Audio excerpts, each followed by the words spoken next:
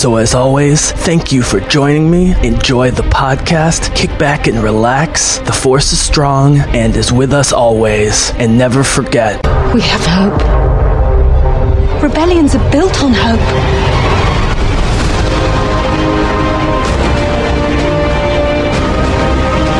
They've no idea we're coming. Take hold of this moment. The Force is strong. Make 10 men feel like 100. We'll take the next chance. And the next. You're rebels, aren't you? Save the rebellion! Save the dream! The Bizzle! Called the Jesse James. Jesse, a.k.a. The Bizzle. Oh, the Bizzle, thank you. The Bizzle? Thank you, The Bizzle. Yeah. The Bizzle. all right, ladies and gentlemen of the Bizzlecast, welcome back for another video game podcast with my boy Ethan, aka L_Fedorable.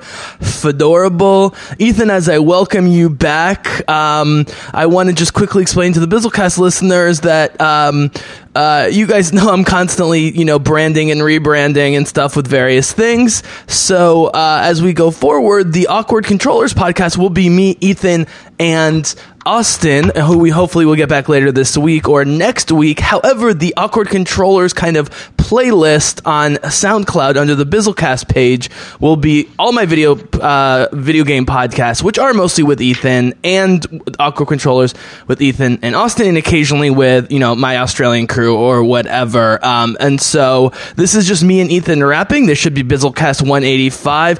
Ethan, as I welcome you in after that explanation, I've been struggling for topics, and all of a sudden the last few days, it's not so much there's been a lot of new developments, but we've just learned stuff about things that we've been talking about for a while. So welcome back, and I'm pumped for this one.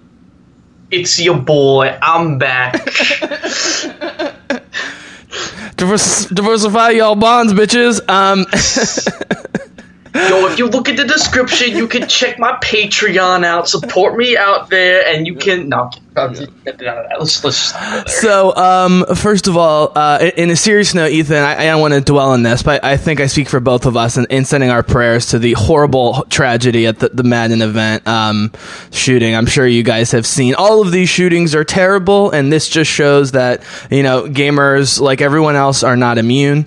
And as my boy Jesse Cox pointed out, there was almost no security at EVO. And there's never been an incident at EVO with a much bigger crowd. And this place had tons of security.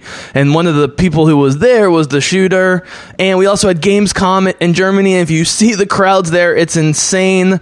So this notion that more security and we should just give people guns. Sorry, this is Ethan, just me on my pulpit. That somehow more security is the answer to all this. We need to address gun culture. We need to address mental health issues. We need to address, the fact that there's a lot of angry people in this country. But mostly we just need to send our thoughts and prayers to those who were affected. Yeah. Yeah. Just from my point of view, just in the gaming community, we need to step up and just be there for everyone who was hurt by this tragedy. Absolutely, and because this incident is not representative of the gaming community. Oh yeah. And at the end of the day, it's a video game, guys. We need to we all need to grow up a little bit. Yep. Because we can't let this incident represent who we are as a culture. Absolutely, and I don't want to overanalyze the game around this, which was Madden. It was not EVO, which are violent fighting games. It was not Call of Duty tournaments. I think it's really ironic that this happened at out of all things a sports event, a sports video game event, rather than a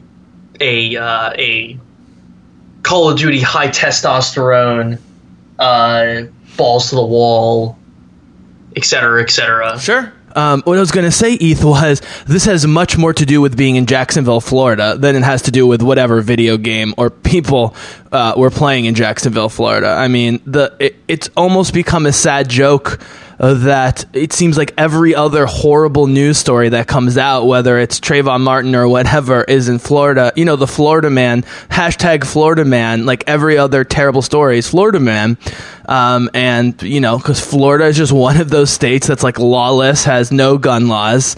And again, I want to just point out this has almost nothing to do with the game or the people there. It has much more to do with the culture of northern Florida where it takes place. And we've seen this in plenty of liberal states as well. Yes, that's absolutely true. But I can't help shake the feeling that every other story, by the way, it's not Texas, although we do see this in Texas. It seems to be Florida and some of those sort of poor parts of the country. And so we don't want to go. I mean, I would love to do a socioeconomic study of this at some point. But the bottom line is, yes, Ethan, video game fans need to stick together. But I think we do agree that this sort of puts the lie to the fact that there's a correlation between people who play Call of Duty and go around shooting people up. Yeah, I would seriously like the correlation of those who play Call of Duty and shoot people up and those who shoot people up are actually insane. Yeah. So thoughts and prayers to those people. So, okay, let's get into it. So the big sort of topic today, which we've sort of just put together in the last few hours, but we've been building towards, is going to be, Ethan, the continuation of our ongoing discussion about the fact that games do get multiple releases and multiple chances. And we're going to compare 3 specific games that continue to go on.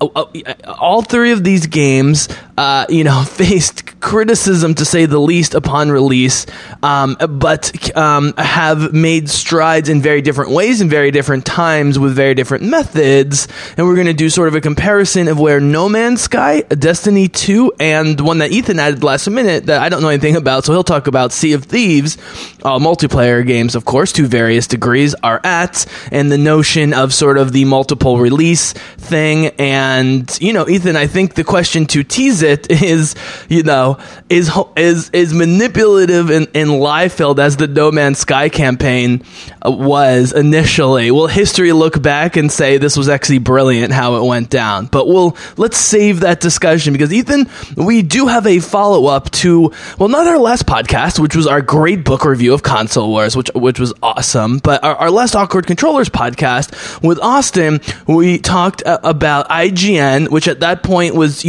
just dealing with the plagiarism controversy, with our guy Jason Schreier, who always comes up because he reports every story. Ethan was nice enough to get me his the audible version of his book Blood, Sweat, and Pixels, which I'm really enjoying. I'm a couple chapters in. I've learned about Pillars of Destiny, Uncharted 4, which is one of my favorite games, Naughty Dog, one of my favorite companies, but Schreier, of course, got dragged into the IGN thing, as well as Alana Pierce, who came up numerous times in that last podcast as well. It was connected to IGN, worked for them, and specifically a funny in quotes social media story that Bizzle has that we'll see when I get to it how much of it I actually want to share. But really quickly, Ethan, so, like Total Biscuit, may he rest in peace, Jim Sterling is a guy I have such a love-hate relationship with, because I find him incredibly grating, pretentious, and annoying at times, but I can't deny that when you listen to you read the words on the page of the critiques that he does is usually on point, even more so than Total Biscuit, who could be so irrational and stuck in his ways. Sterling will at least admit when he's wrong, but I was catching up on some Sterling, man, who I overdosed on and hadn't listened to in a while, and I'll throw this to you, Ethan. I didn't realize that the plagiarist did not go quietly into that great good night, but challenged IGN in the world to find more plagiarism, which, as Jim Sterling and everyone else has pointed out, where there's one plagiarism, there's many plagiarisms. So he challenged everyone to find more plagiarisms. So, of course, our boy Jason Schreier took up the challenge, being the great journalist that he is, and now IGN is having to pull down dozens or more articles, like basically everything this guy's ever done, to see if it's been plagiarized. It's become a horrible thing for them going on. on. So what? And of course, this guy attacked Schreier, and he's claiming everyone's lying and out to get him. I mean, classic case of like almost schizophrenic paranoia or something. What is your interpretation of this whole situation, the fallout of the IGN plagiarism scandal? And is this a sign, man, in the bigger question that this is probably going on much more than we think, and this is not isolated to this dude? So what I personally think is I really don't think that this is something of greater occurrence going on. I think that if at most there's one or two other people out there. But the thing with this guy was a huge character sitting at like the top of the journalism world. And like for people like that, they generally get caught like this. This guy didn't get caught for so long because of the people he was copying off of, because they were little guys, like Boomstick Gaming, who was the guy, the YouTuber that was the initial whistleblower. His content was plagiarized. He whistleblew it. The internet reacted, and they found him. And then the whole cycle of events continues, where he challenges Schreier, and Schreier pulls him out. Quick side note, my favorite part of this story is he's also going to have a hard time finding another job because his LinkedIn page is actually also plagiarized. Which, by the way, I got my first and only ever major threat of being like severely hacked somehow in all these years with all my passwords and all my things, which did turn out mostly to be nothing, but was scary enough a few months ago to like contact the FBI and so forth. It ultimately, I think, turned out to be a LinkedIn hack that. Of all the sketchy websites that you sign up for without even realizing it, or the cookies, and malware and so forth, that LinkedIn was the one that may have exposed me. Luckily, he didn't get any real information, but anyways, go ahead. Yeah.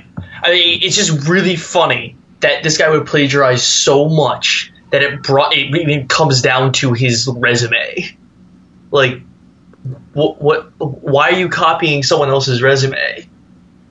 Like, that doesn't make any sense. But I digress. How do you... But, okay, it's one thing if you get to a high position and you get... And as he says, he got stressed, and you get lazy for a couple weeks. But, unfortunately, psychological studies show that plagiarists tend to be serial plagiarists. Like serial killers or serial killers. Like, and it's proven that he is. Like, yeah.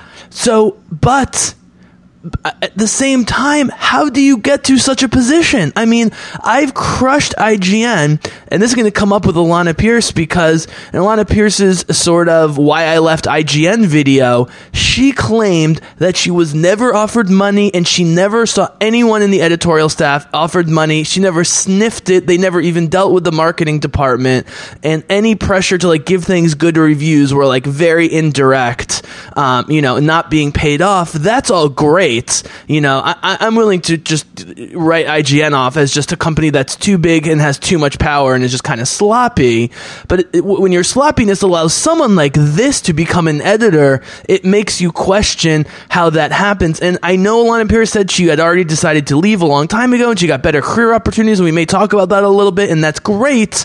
But I'm sure the corporate culture that would allow someone like that to get to the top would influence people like her, and let's be honest, many other talented people over the years, to leave IGN after not staying very long. Yeah, this is just one of those guys who did the wrong thing, got too comfortable, continued doing it, and then failed to admit it in the end. Okay. And and I actually watched the Jim Sterling video that you also watched on this guy. I think Jim puts it like in a really good perspective. This guy should step out, like you did something wrong.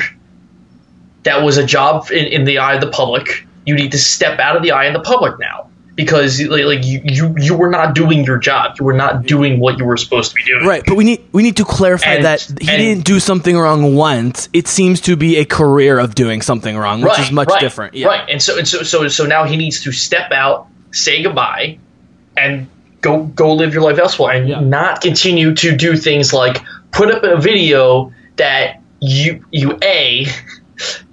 call an apology video that you do not actually apologize in, and B, monetize the video. I mean, of all the industries to plagiarize, anything having to do with video games or computers is the stupidest industry to even try and plagiarize because people are so familiar with technology and easy to find it. His job is for, and listen, I'm sure it's harder than this, but his job is, for what I can understand it, is to spend 2 weeks playing a video game and then write his thoughts about it. And then make sure he's not copying anybody else's ideas in the same idea, which is the reason why he got in trouble in the first place. Except this time, he basically copied someone's homework and then changed it. Yep. Yeah. Well, I guess avoiding unintentional plagiarism and then plagiarizing is one thing. Yep. Intentionally plagiarizing and then saying you're not is another.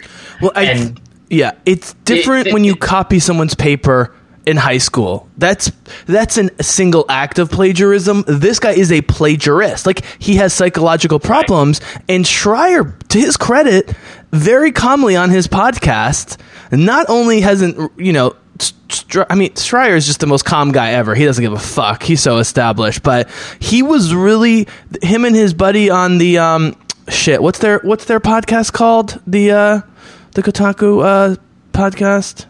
Anyways, we're going to talk at the end about some of our favorite video game podcasts. We'll mention it, but they were specifically talking about the mental health of this guy. Like, he needs help. Like, this is a psychological condition. When you get this far in life and you are risking literally everything you've accomplished in your entire future, and maybe you have a family and your friends are going to look at you differently. And I mean, not only are you blacklisted from the industry, but you're going to have trouble getting any job having to do with editorial or writing, right? I mean, it's not like copying your friend's homework in high school. And dude, I can tell you, having been in graduate school, my professors could barely use an iPhone or a computer except to use the anti-plagiarism software that they're all provided with, that they run through all of our papers immediately, even the short ones, to make sure we're not. So if my 65-year-old Islamic studies professor, who can barely turn on his computer, can check for plagiarism, I don't know how this guy thought he was going to get away with it. And Ethan, that's what I'm saying. The sign of a pathology, the sign of doing something psychologically damaging, is knowing you're going to get caught and still doing it. And that's what's upsetting about it. And you feel bad for the guy, I mean, that's how I feel. Well, I don't feel bad for the guy himself, because he made a choice at the end of the day. No, but what I do feel bad for is all of the idiots out there who are attacking his family. Yes. And Sterling made that crystal clear. Sterling made that clear. Listen. Yeah. That's a common trend on the internet, and it should stop. Yep. Which should be already it should already be I'm missing the word. Missing the word. It should already be a reason enough not to do anything sketchy on the internet as it is, because if you're out there and you're doing stuff like that, and then you get caught, then the death threats start rolling in. Yep. That's already there. It is deterrence. That's already enough deterrence. Can I bring in Star Wars? Go ahead. Who is undoubtedly the most hated Star Wars character of all time? Probably Jar Jar Binks, followed by older Anakin. Right. But Jar Jar Binks by a long shot. I mean, Jar Jar Binks became synonymous with what people hated about the prequels, right? Well, guess what? The guy that played him, that was just a stage actor trying to get a gig and got to do Star Wars, thought about committing suicide, and his career was ruined, and he's luckily come out recently and started talking about it, Ahmed Best, and now he's going to do a one-man play about it, which is awesome, and he's opening up. And that's a guy who didn't do anything wrong, The only thing he did wrong was, what was he going to say? Hey, George Lucas, I don't like the way you're writing this character. Which and as you'll hear later on in Blood, Sweat, Pixels, working with George Lucas. Oh God, it's not. Ethan, I'm gonna lose my mind during the Star Wars video game thing. I know I am. It's just not. Yeah. It's actually not as bad as you think. Yeah. But it's bad. Yeah. Well, to be fair, Disney is not doing any better with Electronic Arts. Whatever. Point being. And then you look at what's happening to Kelly Marie Tran, whose character Rose in The Last Jedi, a movie a lot of fans didn't like, and a lot of people didn't like her character or enough people didn't like her character. Somehow this poor young woman's fault, and she's shamed for all the reasons growing up as an Asian American she was shamed. And she, again, luckily came forward recently and wrote a beautiful, if disturbing and upsetting piece in the New York Times talking about how she's not going to let people bully her online anymore. And again, she didn't do anything wrong, but try and act her ass off in a movie that I thought was really good, but who cares? This guy actually did something wrong, and when I say I feel bad for him, it was what you just said. I don't feel bad for him because he did something really, really, really unethical. It's not immoral, Ethan, though. This is the difference. There's unethical and there's immoral. Immoral is something like that is like murdering, stealing. I mean, I guess this is stealing technically, but like, immoral is like high-level biblical shit. This was just very, very, very unethical, and I don't feel bad for that. But I do feel bad in the sense that he's going to get attacked on the internet for no apparent reason, because we all know what he did was wrong. So just let him go. Let his shame and embarrassment, that's punishment enough, right? Yeah. By the way, I don't know if I said this in the last one when we were followed up on this, but I would like to, and again, I would like to do this. Message to IGN.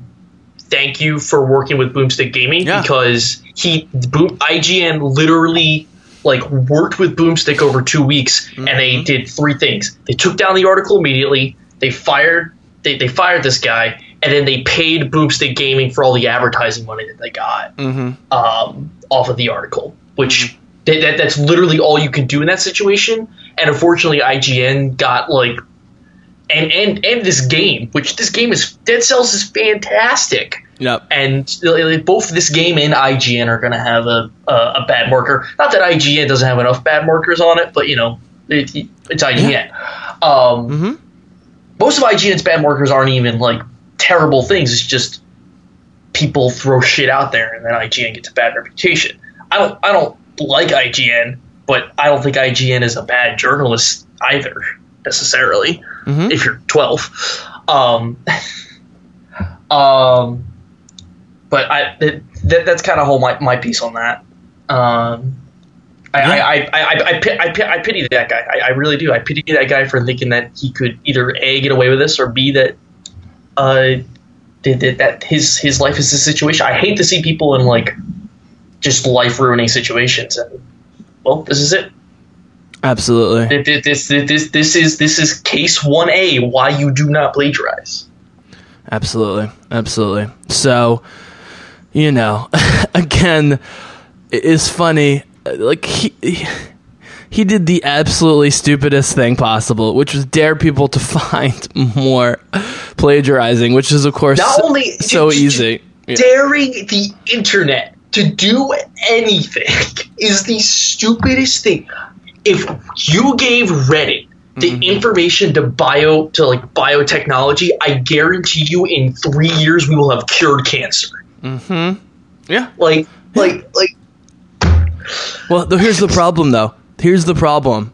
I agree with that in principle, but then you get Elon Musk, who is such a super genius that his creations drive him crazy, because then we go after the super geniuses for not being even more perfect. There's been 3 incidents of the Tesla auto drive failing in the last year. You know how many car accidents there have been due to human error in the last year? But people don't think about that, He's Elon Musk, so he's perfect. He's got to be perfect, and we drive him to insanity, and that's the problem. And this is going back on what I just said about feeling bad for the plagiarists. I really feel bad for are the people that we hold up, who are true geniuses, and we just, it can never be enough, whether it's our movies or our technology or whatever, it's never enough. And that's why I totally don't care that people like Total Biscuit, rest in peace, Jim Sterling, and the Twitchers I follow,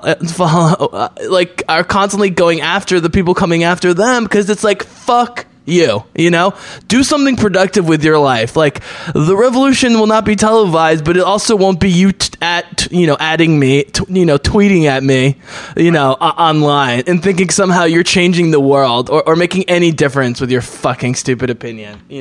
I'm sick of it. I'm absolutely sick of it. But the fact that spills over, even to someone like this, I don't know, man. I'm not sure what to make of it.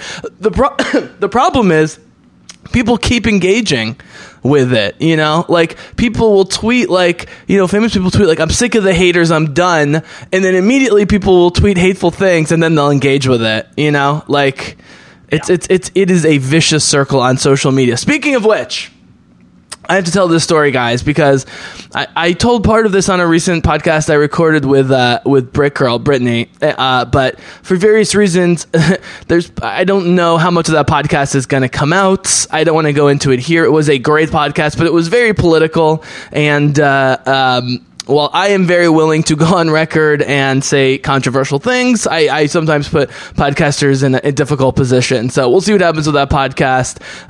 But it was launched, man, because, you know, they cast Ruby Rose to be Batwoman, and she's gay, and she's tattooed, and she's transgender, and blah, blah, blah. And the most predictable thing ever was that people would drive her off Twitter immediately because they're sick of female superheroes and they don't want gay superheroes, et cetera, yada, yada, yada. And so I went off about how sick I am about these fucking haters. And so we talked last time about Alana Pierce, which came up in the Jason Schreier thing because she had just been on Jason Schreier's show and she was leaving IGN and she's going to NoClip, which is a great documentary company, and she's doing her own stuff. She's working for a lot of interesting projects, left IGN, blah, blah, blah, blah, blah.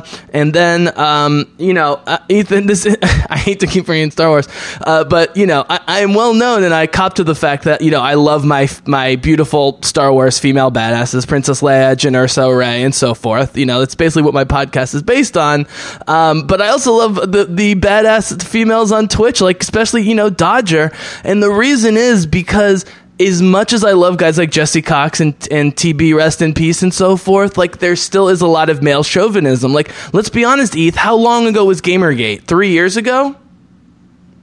A couple more years. 3, 4, 5 years ago? Three, 4. Yeah. Roughly 4 years ago now. And look, Total Biscuit, although he became more progressive over time, was initially on the side of the bad Gamergate people, or at least he didn't distance himself enough from it, talking about fake gamer geek girls and, you know, just using their bodies and their looks and blah, blah, blah, blah, blah, you know, and doxing people like Felicia Day and all sorts of, you know, women with online presences. And eventually he came around. Dodger stuck through the whole thing. Dodger actually has a very reasonable view on the whole thing, but just the fact that young women can put up with this bullshit and try and like do real journalism and great Twitch streams and so forth, I just appreciate it. You know, other people, and again, this is mostly people that I met on the Co-optional podcast, because if Total Biscuit liked you and he respected you and you could put up with him, you know, like Dodger, like Alana Pierce, like Margaret Crone, like what's her name, Shannon, you know who Sacriel is, the English streamer Sacriel, and his wife Shannon, she goes by Shannon Z Killer, Shannon Plant. She was one of the heads of Twitch for a long time. Now she does her own thing. Anyways, women like that, lots of respect. So that's how I came across Alana Pierce. No idea how young she was. She came up on the podcast. Then I started reading articles about how when she got like stalker threats, she would find these people's mothers and contact their moms and like shame them into apologizing and leaving her alone. And, you know, so predictably, the right-wing press would crush her for being like, you know, a stalker herself, and it's actually her fault. You know, this is the whole, well, if you don't want to get sexually harassed, don't dress like that thing. You know what I mean? It just is unbelievable. So anyways, so we did the podcast. I posted about how great it was, and, you know, she's a cool character. And then I found a hilarious article that was satirizing the coverage that, you know, blamed her for her own stalkers. And I posted on Facebook, man, and I stupidly tagged her, which is hard to do on Facebook. It's not easy to tag people on Facebook. And as I don't know if you know, because you don't do social media, but like, celebrities don't do Facebook. Like, if celebrities are on Facebook, even minor celebrities, it's usually just their ad agency or to put out press releases or promote their YouTube page or whatever. They're maybe on Twitter, they're on Instagram mostly, you know, especially young women these days. So I had no idea. She posts like once a week on Facebook. She almost immediately retweets it and makes a very neutral statement about how, that whole story was bullshit. And I think she did it ironically, knowing that I think that she knew that it was a parody of the whole thing. Even if so, just a neutral statement is bullshit. And then I immediately started blowing up my notifications. I'm like, what is going on? I never get this many notifications. And everyone's like, oh, this guy, the Bizzle, he made up this whole story about her and he published this whole smear thing. I was like, oh my God. Like, these people, A, think I wrote the article specifically going after her, B, think it's real and that I'm behind it. And Ethan, like, I don't have that big of a following on Twitter, but I do have a big following on Facebook. Like, that's where my bread and butter is for the podcast and my personal life. And I was like, I could try and rationally deal with these, by the way, mostly white men who are like defending her honor somehow, and I was like, I could try and rationally engage them, or I could just block her. Sadly, I still follow her on Twitter, but I could block her, delete the story, and save my 2,200 plus Facebook followers, which was ultimately what I did smartly immediately. And just for fun, I actually Googled this whole thing before our podcast to see if there's any trace of it online, and somehow there's not. And it's sad because she doesn't have the time or care to really, look into whether any of this is real or not. But, like, the fact that this all got lost in translation is just so sad. And the state of social media these days. So there you guys go. I mean, the lesson to you guys: don't try and get the attention of celebrities, even accidentally, and even if they're minor celebrities, especially if they're pretty women, because even if they don't care, or even if they agree with you, they have a lot of psychotic followers to come after you. Ethan, thoughts? I think you should have just added 4 Kappas, 2 Kappa Prides, and 1 Pepe to the end of the message, and it would have been just fine. The fact that they thought the Bizzlecast was like this international media outlet, though, maybe I should be flattered, that I could create such a piece, I mean, hey, all you got to do is buy some Facebook ads for $50 a pop and just get yourself out there. But you have to admit it was a good decision to just end that situation immediately. Oh yeah, I mean, like, probably a good idea. Probably. Yeah, but it's just funny. I mean, because I went back to the Facebook page. She hasn't retweeted anything. I was like, why did she decide to retweet this of all times? Not even explain to her followers. But anyways, I'm happy for her. She'll continue to get stalkers because she's like young and attractive-ish, but like she's super smart. Leave these women alone, guys. They're just doing their job, and they have to work much harder than your fucking white male asses to get where they are. Yeah, go hit on women at the Acme or something. Yeah, exactly. Yeah, or at the gun range, wherever the fuck you rednecks go. That's right, rednecks. I'm calling you out because you're not listening to my fucking podcast, because you know my politics. So, all right, man, let's get into the meat of the discussion. Except you, Jerry, in Idaho. I like you.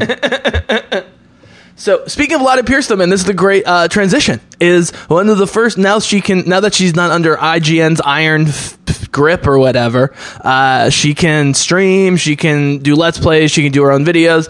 And one of the, I think the first, like, new, like, actual video she posted that wasn't, like, why I left IGN was, I hated No Man's Sky when it first came out. I thought it was bullshit. And now with the new update, I maybe would nominate it for Game of the Year. I was like, whoa!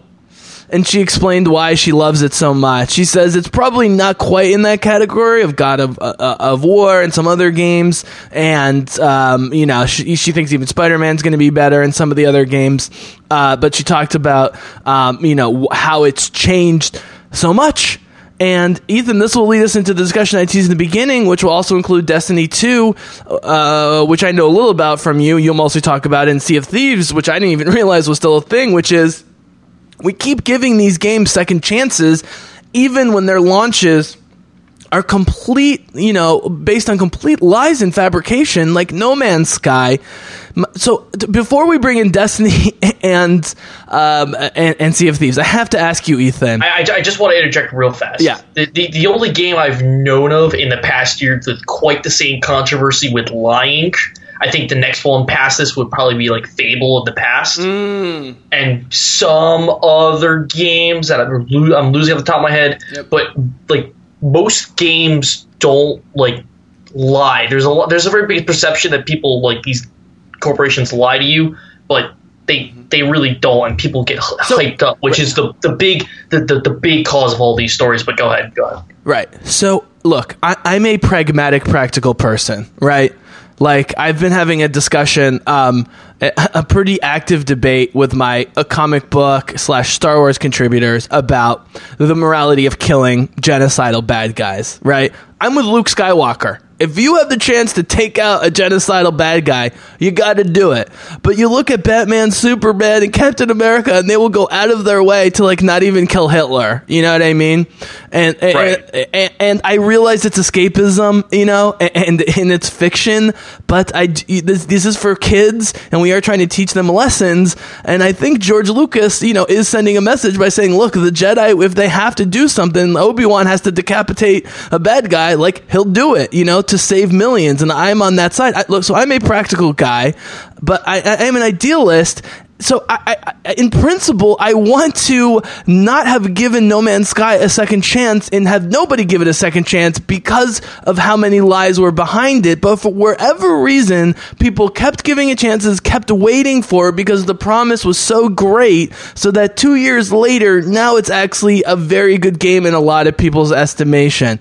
So I want to ask you about whether you think, I don't know how much you've played it, whether you think it is a very good game at this point, but first of all, Ethan, should we even have given No Man's Sky another chance? Like, shouldn't we just in principle have protested this thing from the beginning? So let me first by explaining that the type of game we're talking about are games known as live service games. They are games shipped out at the $60 price tag generally. Yep. And they are given out with the promise that we will continue to update this game through paid DLC or free updates or events or some mixture of whatever. They will continue to update the game with more to do, is the gist. Now, and so for a lot of these games, what will happen is, and I think all three of these games, Destiny, Sea of Thieves, No Man's Sky, are all perfect examples of this, regardless of their outcomes. Mm-hmm. And with the exception of Sea of Thieves, because I think it was just a lot of people were disappointed, but not like disappointed and underwhelmed, but didn't think they were getting cheated. Versus the other two, Destiny, because everyone hates Destiny but also loves it, and No Man's Sky because they lied about a bunch of stuff. Mm-hmm. People, when all the hype died down for Sea of Thieves way back in March, when everyone who was not going to be basically keep continuing to play the game left to play whatever the next thing was, mm-hmm. because that's kind of how the active gaming community works. When people are looking on like the Twitch communities or the YouTube communities or whatever, and they're watching the big head streamers and they're playing the next game and blah blah blah blah blah blah. Like that's that mentality is watch one game, see how it is, maybe pick it up, buy it, move on to the next one. Mm-hmm. The community that was left for Sea of Thieves, I don't know the specific numbers, but those who were left were basically formed and became the community. And they told Rare what they wanted with the game, and Rare continued to update the game based on what the community wanted. And the promise with Sea of Thieves is that it was $60 at launch, and that there will be full-fledged DLCs that come out for this game, but we will not make you pay for them since you already paid for the game. Your ticket to the game has already been paid in. Mm-hmm. And so the first of those DLCs, I believe, came out or is about to come out recently, and I haven't heard anything bad about it. I haven't seen much good about it either. But what I know from several Sea of Thieves streamers that I've watched in the past is that they are all faithful in this upcoming content, that it will be worth the $60 price tag for those who felt it was underwhelming back in March by the end of the year. So what really happens with these games is that the community that stays behind when the game was underwhelming, and that's the base term I'm going to use for all of these games, because because putting it any other way either I have to explain the situation with the game or whatnot. So underwhelming is just the flatline term is I was no longer interested. I left playing the game. Mm-hmm. People left because they were underwhelmed. Mm-hmm. Or whatever, and then people who are friends or whatever, or they see this game, like they're like, oh, I wonder what happened to this game 6 months later, and they'll come back, or they'll watch a stream, or they'll watch a video or whatever, and they'll say, wow, this game got really better by the time it was, but in the time I was gone. Maybe I will go pick up a pre-owned copy from GameStop because I traded it in, or maybe I'll boot it up, or I'll reinstall it, or what, yada yada yada yada yada. And that's how these games with live services really work for a lot of players, because they will put these games down, pick up another one when there's no content, or when they got it originally and said, I didn't like this, put it down, play something else, pick it back up when it's better. And that's what's happened with all three of these games. And I'm going to throw in a fourth game as a prime example of this, which is the one that's actually only succeeded in and had its good graces upheld. And actually, I can throw in a fifth as well. Warframe is the best example, because when it launched, people were like, this game is cool, but all of these things can be so much better about it. And then they spent 4 years doing all of those things, and now it's got its own convention solely for the game. So that shows you how successful that went. And then you have Elder Scrolls Online, which was very unpopular on PC at start, but it actually released on console and then started to get a following as the game was continually being updated and expanded upon and started to grow as its own MMO. So that's kind of what's going on with games with live services at a very extended explanation. With with No Man's Sky, what happened is you had a very small community, and when I say very small, I mean very small. We're talking less than 20,000, I'd say, in America.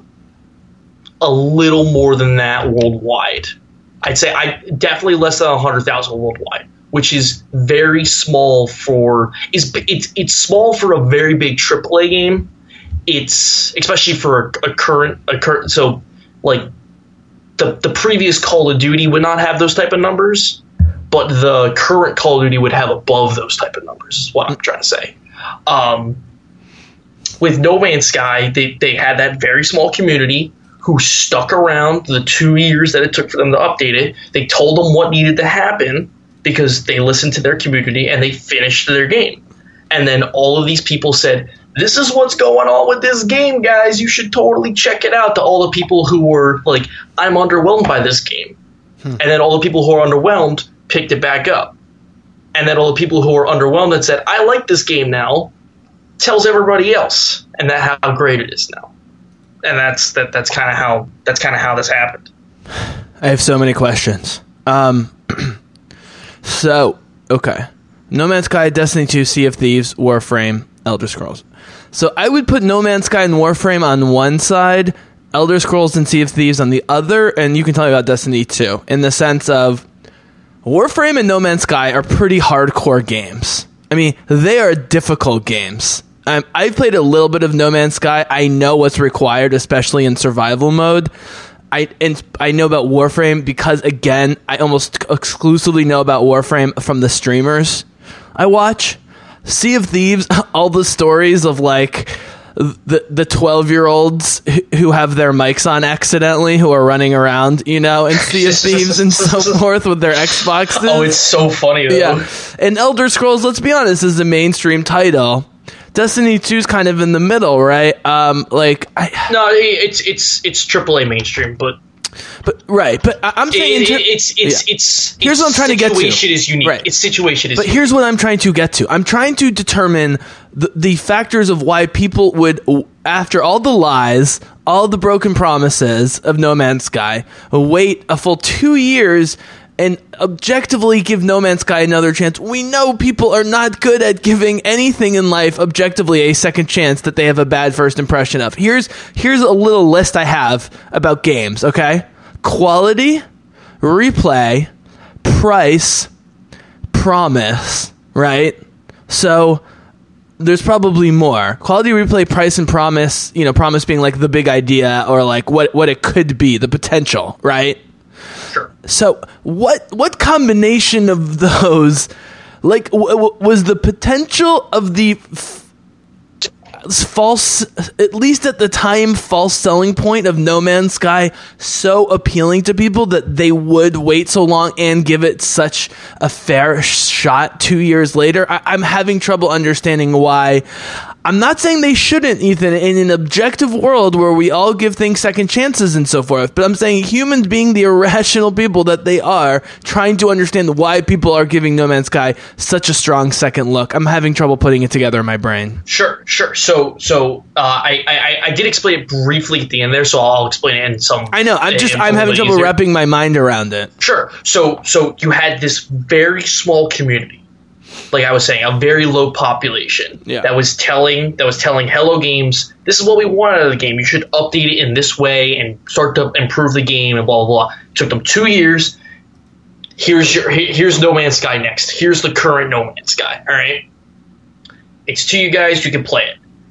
All of these people who are currently playing the game are telling the people through their friends, through social media, through whatever, through Twitch, through whatever, are telling everybody else who was initially uninterested or doesn't know about it or whatever that, hey guys, this game is good now. You guys should play it. And so the people who were underwhelmed, remember that's our baseline term, underwhelmed, basically, in this case, pissed the fuck off that this was $60 and a lie and a cheap scam and blah, blah, blah, blah, blah, blah. Either they still had it or whatever.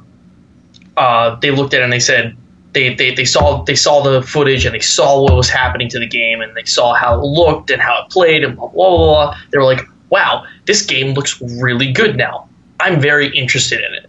And then it's just a ball from there. It just rolls and rolls and rolls and rolls to many more people.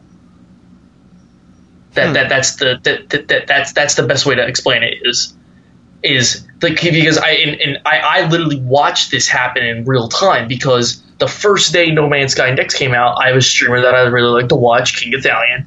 He was underwhelmed with the game at launch. He was like, man, I'm so excited for this game. And then it comes out and he plays it and he's like, yeah, hey guys, this is where's the money coming from, by the way, Ethan? Where's the money coming from? So no, seriously, because we talked about how No Man's Sky ran out of money. There was a flood. They had to rush it. Sales. What's that? Their sales. Right. So people weren't returning the game. This is what I'm talking about. This is why I said price. I should have. It wasn't just that people bought No Man's Sky. They bought it, and despite their disappointment, they kept it, waiting for it to get better. And this is what's so shocking to me. So why? Well, there must have been. Let me finish my thought. Did return it, even in the bullshit stripped down, all the lack of multiplayer, like obvious major things which they promised, which weren't in the original. There must have been a nugget, a kernel of something in the initial product that had people thinking, maybe this could be a thing, because you can't trust them. The developer has no credibility. It's not like PlayStation went to bat for them after all that nonsense, for better or worse, right? So, I'm trying to get in the mind of the consumer. I just don't understand. I know you've tried to explain it to me. Maybe this is just one of those. Maybe it is what I said. Like me, we've been waiting for a game like this forever, and we're so desperate that we were willing to take the chance of wasting $60 and sitting on it for 2 years, right? Just in case it came through, and it somehow miraculously came through. And by the way, did they replace Sean Murray and bring in a whole new team? Where did the new $20 million investment come from? I don't understand how any of this is working. Okay, let me put it in a way you would probably better understand. And by the way, I'm not angry. I'm just having trouble understanding. No, I know. I know you know me, but to people who might be listening for the first time, like, this isn't Bizzle being angry like I was earlier in the podcast at the assholes. This is just literally a lack of comprehension. Okay. Imagine Poor Ethan. we are both Mass Effect fans, which is a lie. Only one of us is Mass Effect fans. By the way, I stalled at 50 hours. I just spent an hour trying to find what level a fucking waypoint was at. There's like a 4-level thing, and it told me that it was on every single level. I spent an hour jumping around trying to find it, and I was like, that's it. I'm out. Yeah. I'm out. Let's 50 pretend hours. for a second. Let's pretend for a second that both of us are very Effect 2 is deep, one of the best games ever. beloved Mass Effect fans. All right? I'm a And Mass that Effect we 2 both, fan. We Yeah. both bought, and I know only one of us is a Mass Effect fan, and that's you. No, I am a Mass Effect 2 fan. I just want to make that clear. Okay. Yeah. Okay. Yeah. Okay. For the purposes of this example, Yes, we me. are both Sure. super shills to Mass Effect. Sure. We own every collector's edition. We bought whatever $800 edition of Mass Effect Andromeda. All right? Sure. And you are so much so, like, you kind of like the game. You're not sure how you feel about it. You play it every now and then. But I hate the game so much. I hate myself that I even bought it, and then I put it down, or I return it, or whatever, and I lock it in a closet. All right, to never look at it again. All right. What has it been? What has it been? Roughly a year since Mass Effect? A year and 3 months, 4 months, or something. And by the way, hold on. I want you. All of the updates. I know. I want you to keep going. I just want to point out this is a great comparison. And again, this is just me being biased towards single player games, and I am giving these single player games a second chance in the same way I'm critiquing people giving the multiplayer games a second chance. So full disclosure, I understand that I'm being, if not hypocritical, then a little two-sided on this. Go ahead. Yeah. You play Mass Effect. And by the way, 50 Andromeda, hours. which I'm happy with that. You know how many games I give 50 hours to and have fun? Not that many. And I might even come back at some point.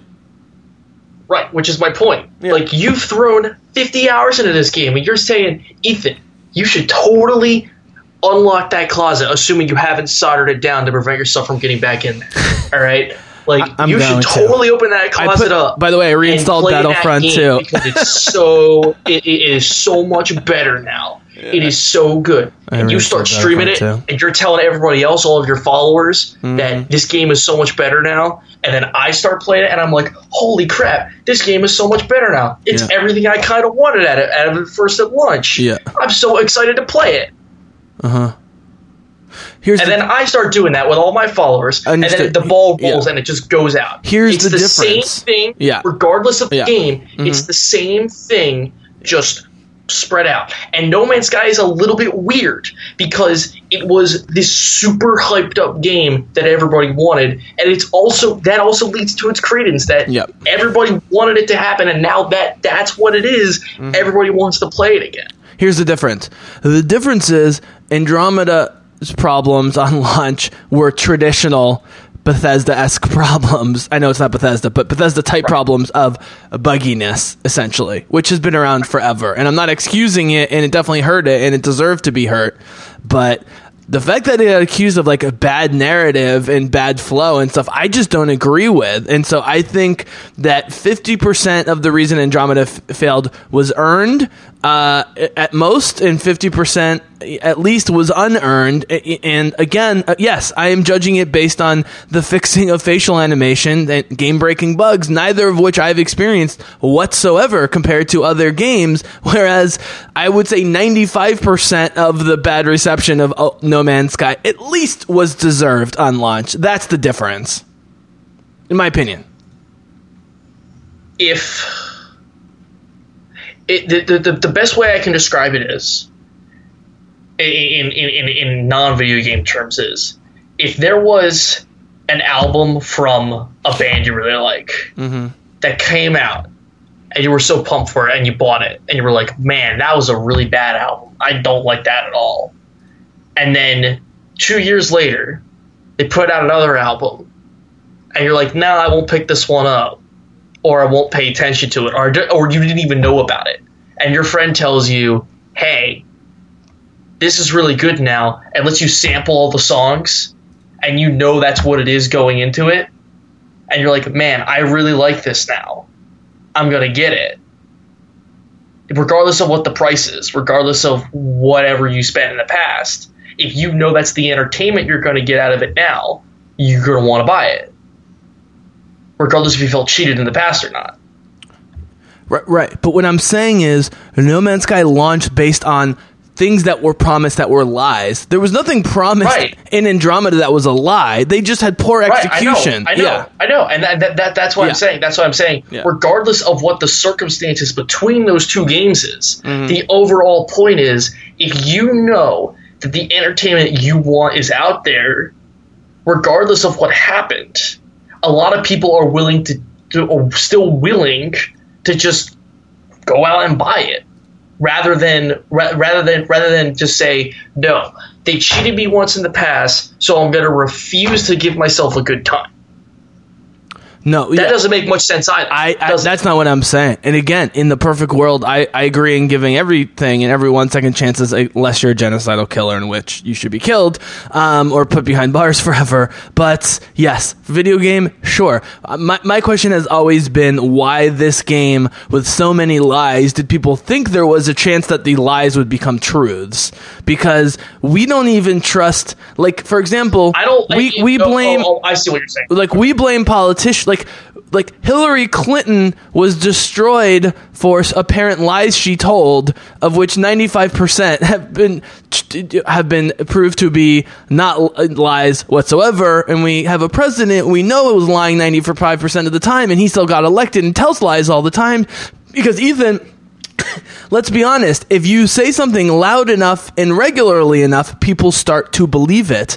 And I wonder if that happened with Mass Effect. I mean, sorry, the little slip there. I wonder if that happened with No Man's Sky. That people... let me put it this way.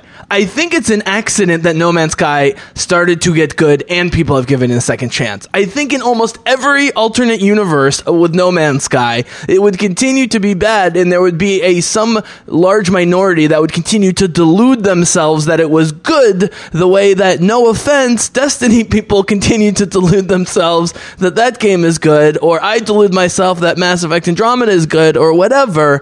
In almost every scenario, it would just be fans deluding themselves that the product was good because they don't want to accept that they were wrong. And the fact that No Man's Sky is turning out to be decent, maybe, is fascinating. Although I do want to explore the possibility that even people I trust, like Jason Schreier and Alana Pierce, might be deluding themselves about No Man's Sky. But that, of course, brings us to the whole art interpretation thing of, if you think it's beautiful and you find it beautiful, then I suppose it is beautiful. Right? Like, if you like grinding, dying constantly, and mining resources for hundreds of hours, like, then you're going to be happy. I want you to... It's a human psychology question at this point. That's all, It's fascinating. It's fascinating. The answer to what you are trying to say, what I will leave it at this is very simply, over 2 years, regardless of lies, regardless of controversy, regardless of this, and that, regardless of anything, 2 years later, the people who are still playing the game because they still enjoyed it or they still liked it or whatever, I'm not those people. I can't explain to you why they still played the game. Those people still played the game. All right? They told other people, hey, this game is good now. And then someone listened, and then the next person listened, and then the next person listened, and people found it to be true that this game was good now. And then people wanted to enjoy this game, and that's how it works, and that's how all three of these games work, and all these live service games work. Then end up start bad or underwhelming, grow wonderful picture, lies, deception, Jin. Come to kill me? Sorry. I'm gonna put in the Sagura quote. You should use that. You should use that picture for the thumbnail for the. Yeah. You're right. Every day, more lies.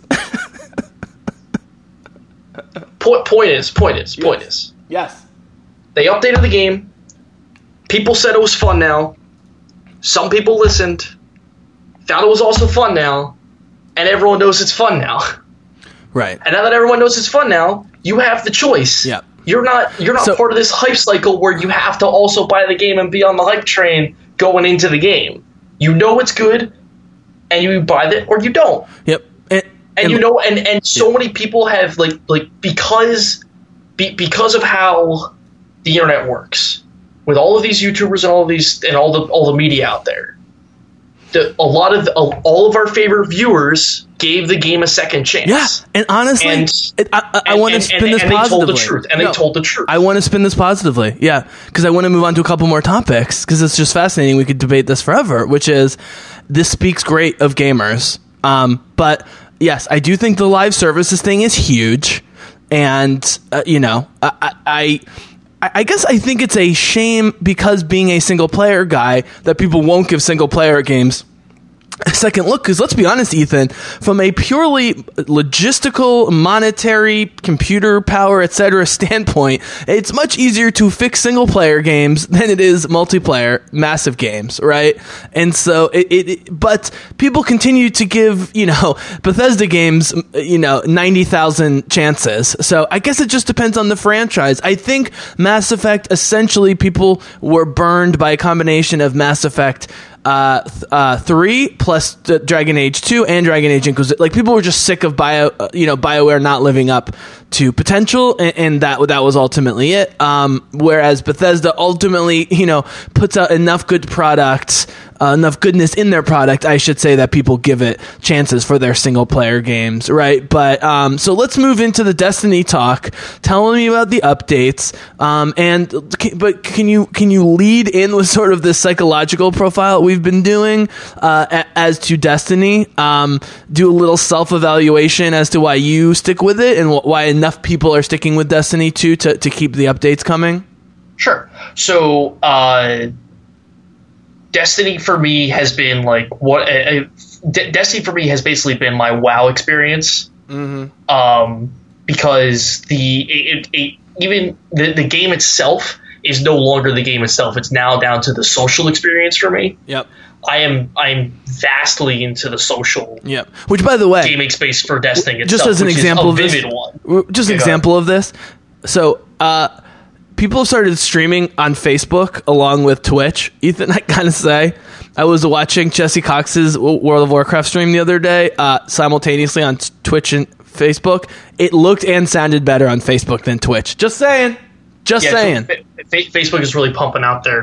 So, that being said, Jesse Cox bashes World of Warcraft as soon as any new update or expansion comes out. He plays it, and even while he's playing it, he goes, "This game sucks. I hate this fucking game." And he's like putting thousands of hours into it. So exactly. Yeah.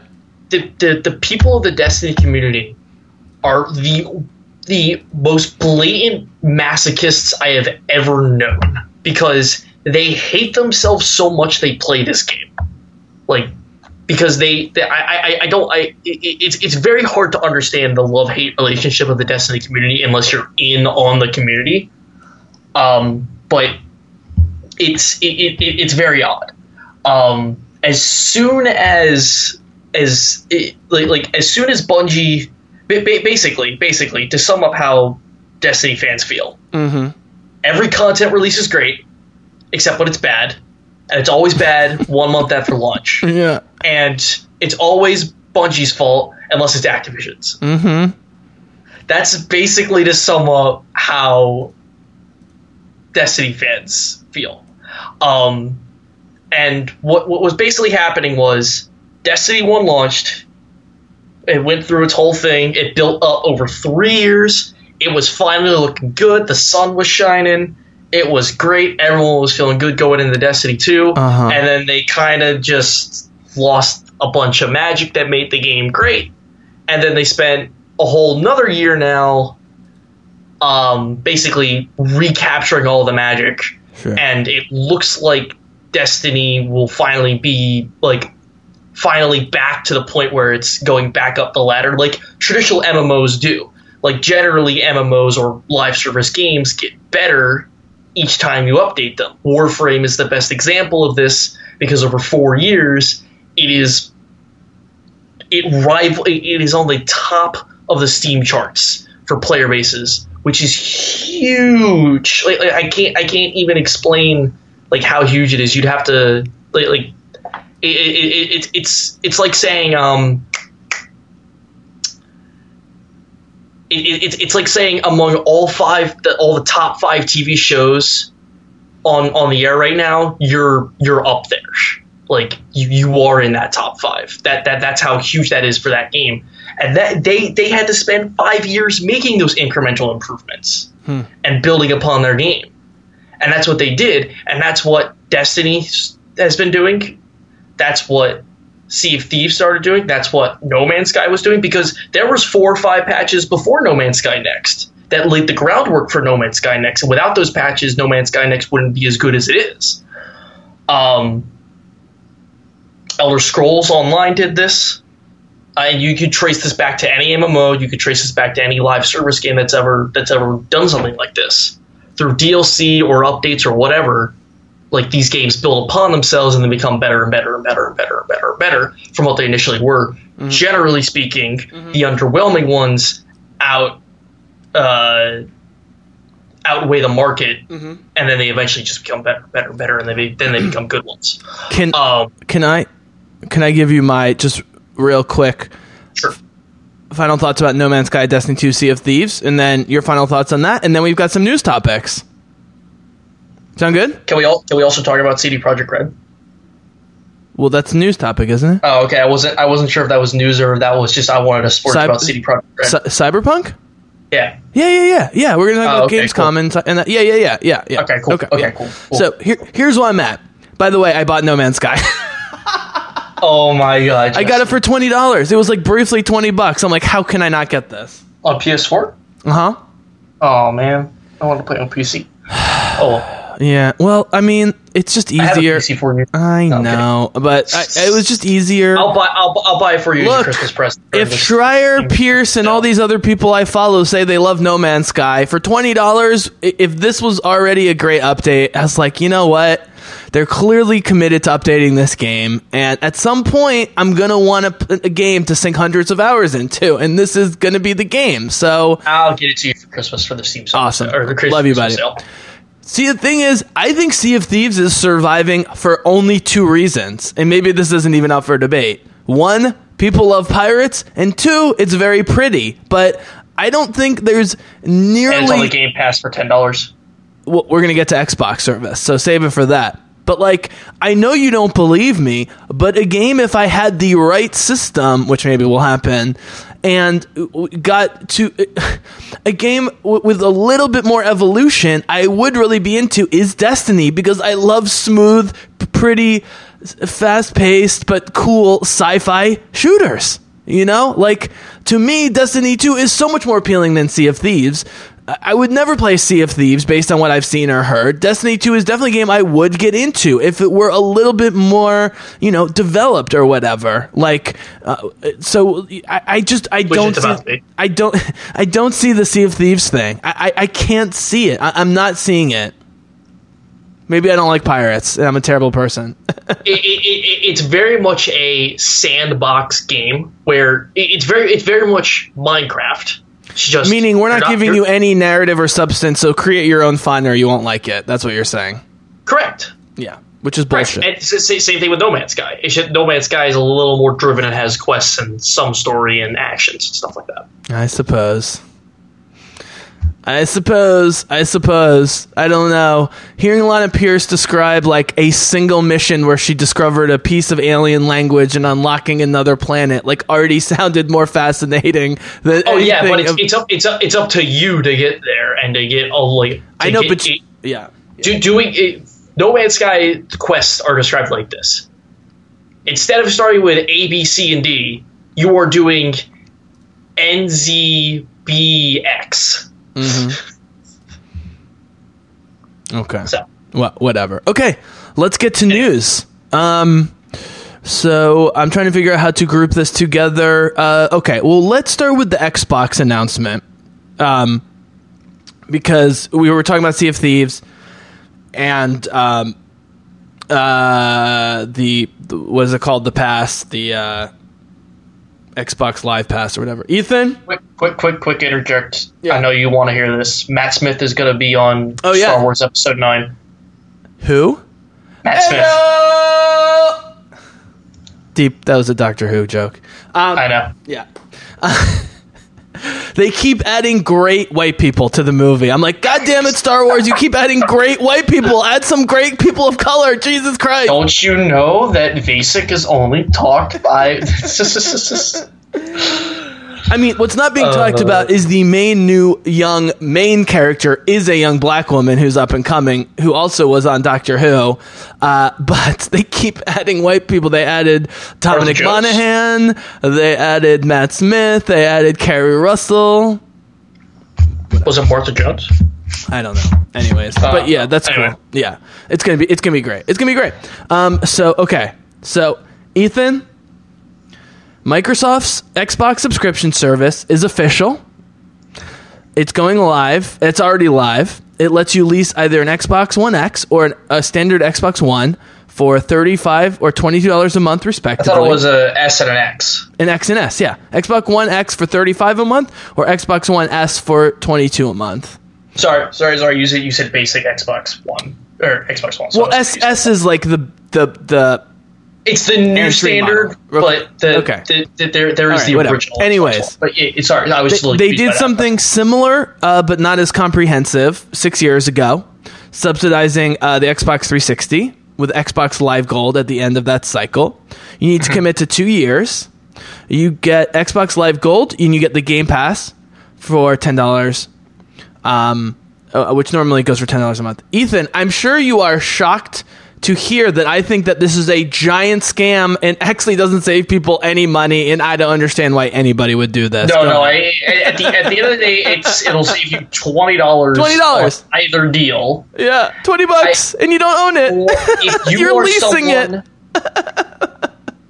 So here's who this makes sense for. This makes sense for the people who Suckers. who are living paycheck to paycheck, who want Yeah, that's true. relatively the highest level of gaming available at a reasonable cost, which would be the Xbox One X for the $35 payment over. No, 2 I years. agree with you. I actually agree with you. But Ethan, And- here's what I don't get. Why didn't they bundle this, make a deal with a cell phone provider? Like, why not bundle this with a cell phone service for the same exact reason? I thought that's what they were going to do. Because Microsoft phones are bad and they got discontinued years ago.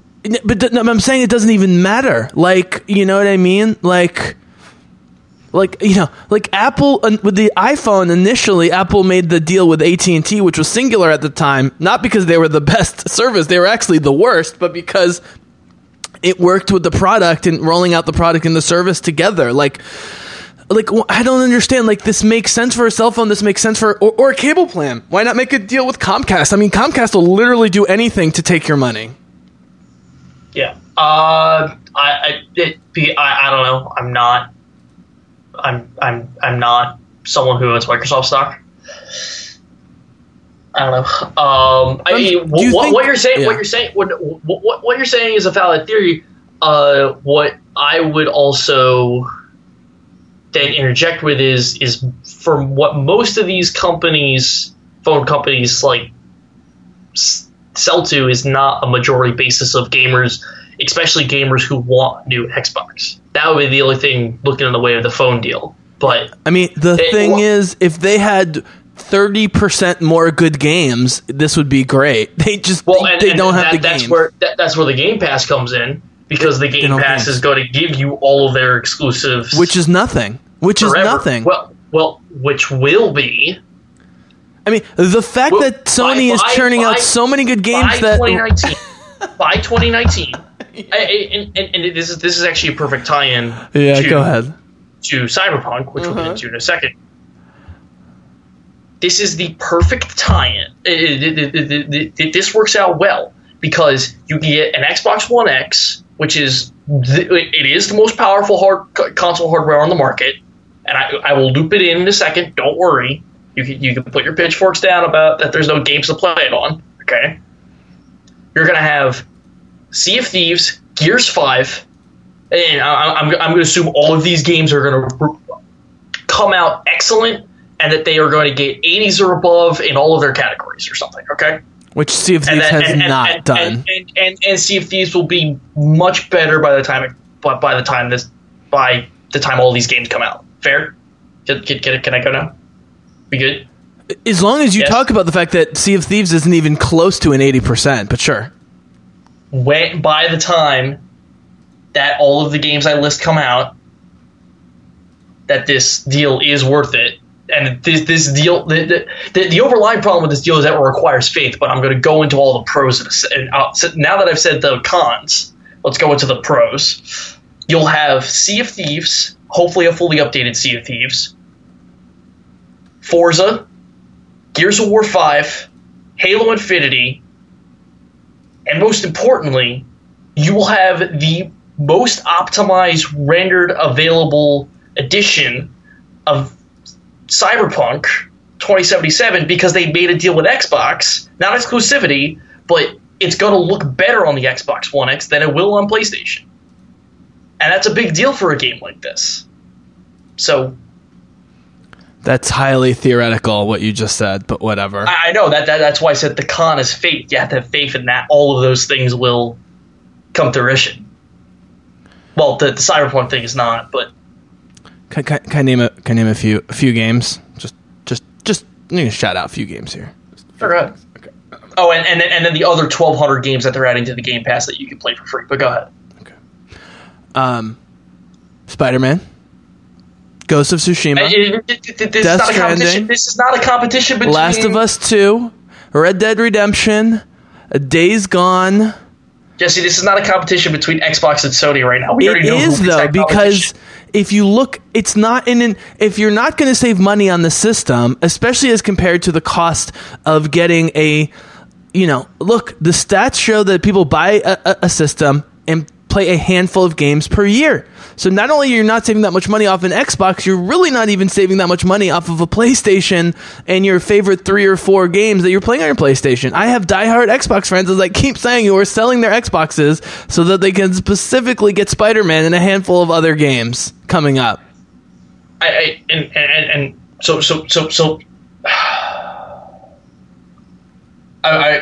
My point wasn't about this is a better deal than a PlayStation's. That was not my point.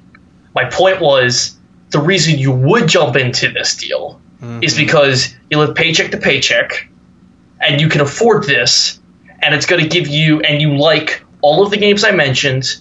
You're going to like all the games that come with Game Pass, and you're not going to have to spend the $60 to get them, and that you're also going to have the best Cyberpunk experience possible without playing on PC. That's just one game. That's one game, and let's be honest, hardcore fans love The Witcher 3. But even people like me who have played RPGs and games similar like The Witcher for my entire fucking life have had trouble getting into the game because it's so hard and so fucking complicated and janky at times, as brilliant as it is. It's not as accessible as Spider-Man, as Last of Us, as God of War, as Horizon, even as Detroit, certainly not as Red Dead Redemption. And by the way, games like Forza and what's the shooter? I always forget. The guys with big muscle shooter. Gears. Yeah. Those are based on old aging franchises that may or may not attract, new players. If you're into those franchises, you probably own and want to own and have already owned an Xbox for a while. If you're into Forza and Gears of War, you're I just don't see it. It's not just the quality of games, it's the number of accessible games, of new games. This should be way cheaper. But really what they should do is just cut the price on the hardware way down and offer it for, $150 or $199 we talked about in our book review of Sega vs. Nintendo. This is Microsoft we're talking about. I know. Well, I appreciate you trying to defend them, but you have to appreciate that I don't think I'm attacking them irrationally. It was never about the primary point I was trying to put out was that someone paycheck to paycheck could pick this up. Not that... Sure. Because someone paycheck to paycheck, Americans are impatient, okay? Yeah. someone paycheck to paycheck may not be able or have the patience to save up their money to buy the clearly superior, now that you've made your case, Jesse, PS4 and all of its games. Okay? So, and so the logic that a person would apply to this, if they wanted to jump into gaming, and they wanted to have the best experience possible for something like the point is, okay. If I was Sony, if I was Sony, I would do this exact same thing tomorrow. That would really screw them over. Yeah. But let me just scratch everything I just. The bottom line is this is an excellent entry point for people who are living paycheck to paycheck to jump into this. But that's kind of it. That's kind of all it does. It gets them a fee. What this really does is this sells units off of their shelves. Here's the problem, though, man. That's kind of what it does. They are assuming that people being used to doing this with cable and cell phone service is going to translate. But since before I was born, literally going back to the Atari, it was always buy a console, buy the games. So they're hoping for a sea change in people's understanding of how we purchase and consume video games. And that's the part I'm not really sure about. Yeah. I think it's smart because they're going to get a few people to jump into this and sell a few more units. I think that's why they offered this. How effective it will be at the end of the day for them to make money, I have no clue. Okay. All right. Well, look, I've talked a lot, as usual. I've been blabbering. I have one more thing to mention, which is just I can't believe they're trying to port Stellaris to the consoles. I don't know what they're thinking. Stellaris is so much more complicated than Civilization. I wanted to ask you about this. So I've seen the last time a big strategic game like this that I can remember was ported to consoles StarCraft. Was Civ Revolution for the PS3. Right. Yep. So what I want to ask you is how and this is just how this is not a gripe at anybody out there who likes controllers or consoles and does not think that they want to spend $1,100 to spend on an excellent, clearly superior experience on PC. Sure. This is more of an objective statement because the game design into these things, which once you start listening to the Halo Wars story, just you wait. This is a big point. Do you think the UI in Stellaris would work well with a controller, or do you think it would be severely limited by it? Because I know Stellaris is not turn-based. Well, I will say this. As complex as the gameplay is, I don't use a lot of hotkeys. I mostly am just zooming in and out and clicking with mouse. And the port of StarCraft to N64 is generally considered to, while not amazing, have gone over way better than it should have back in the day. And that was real-time strategy. And Ethan, you know how I constantly complain about I wish I hadn't bought Witcher and Divinity on PlayStation, and I want to play... So I actually think the UI is more complicated for Witcher's inventory system and just in general for Divinity than Stellaris.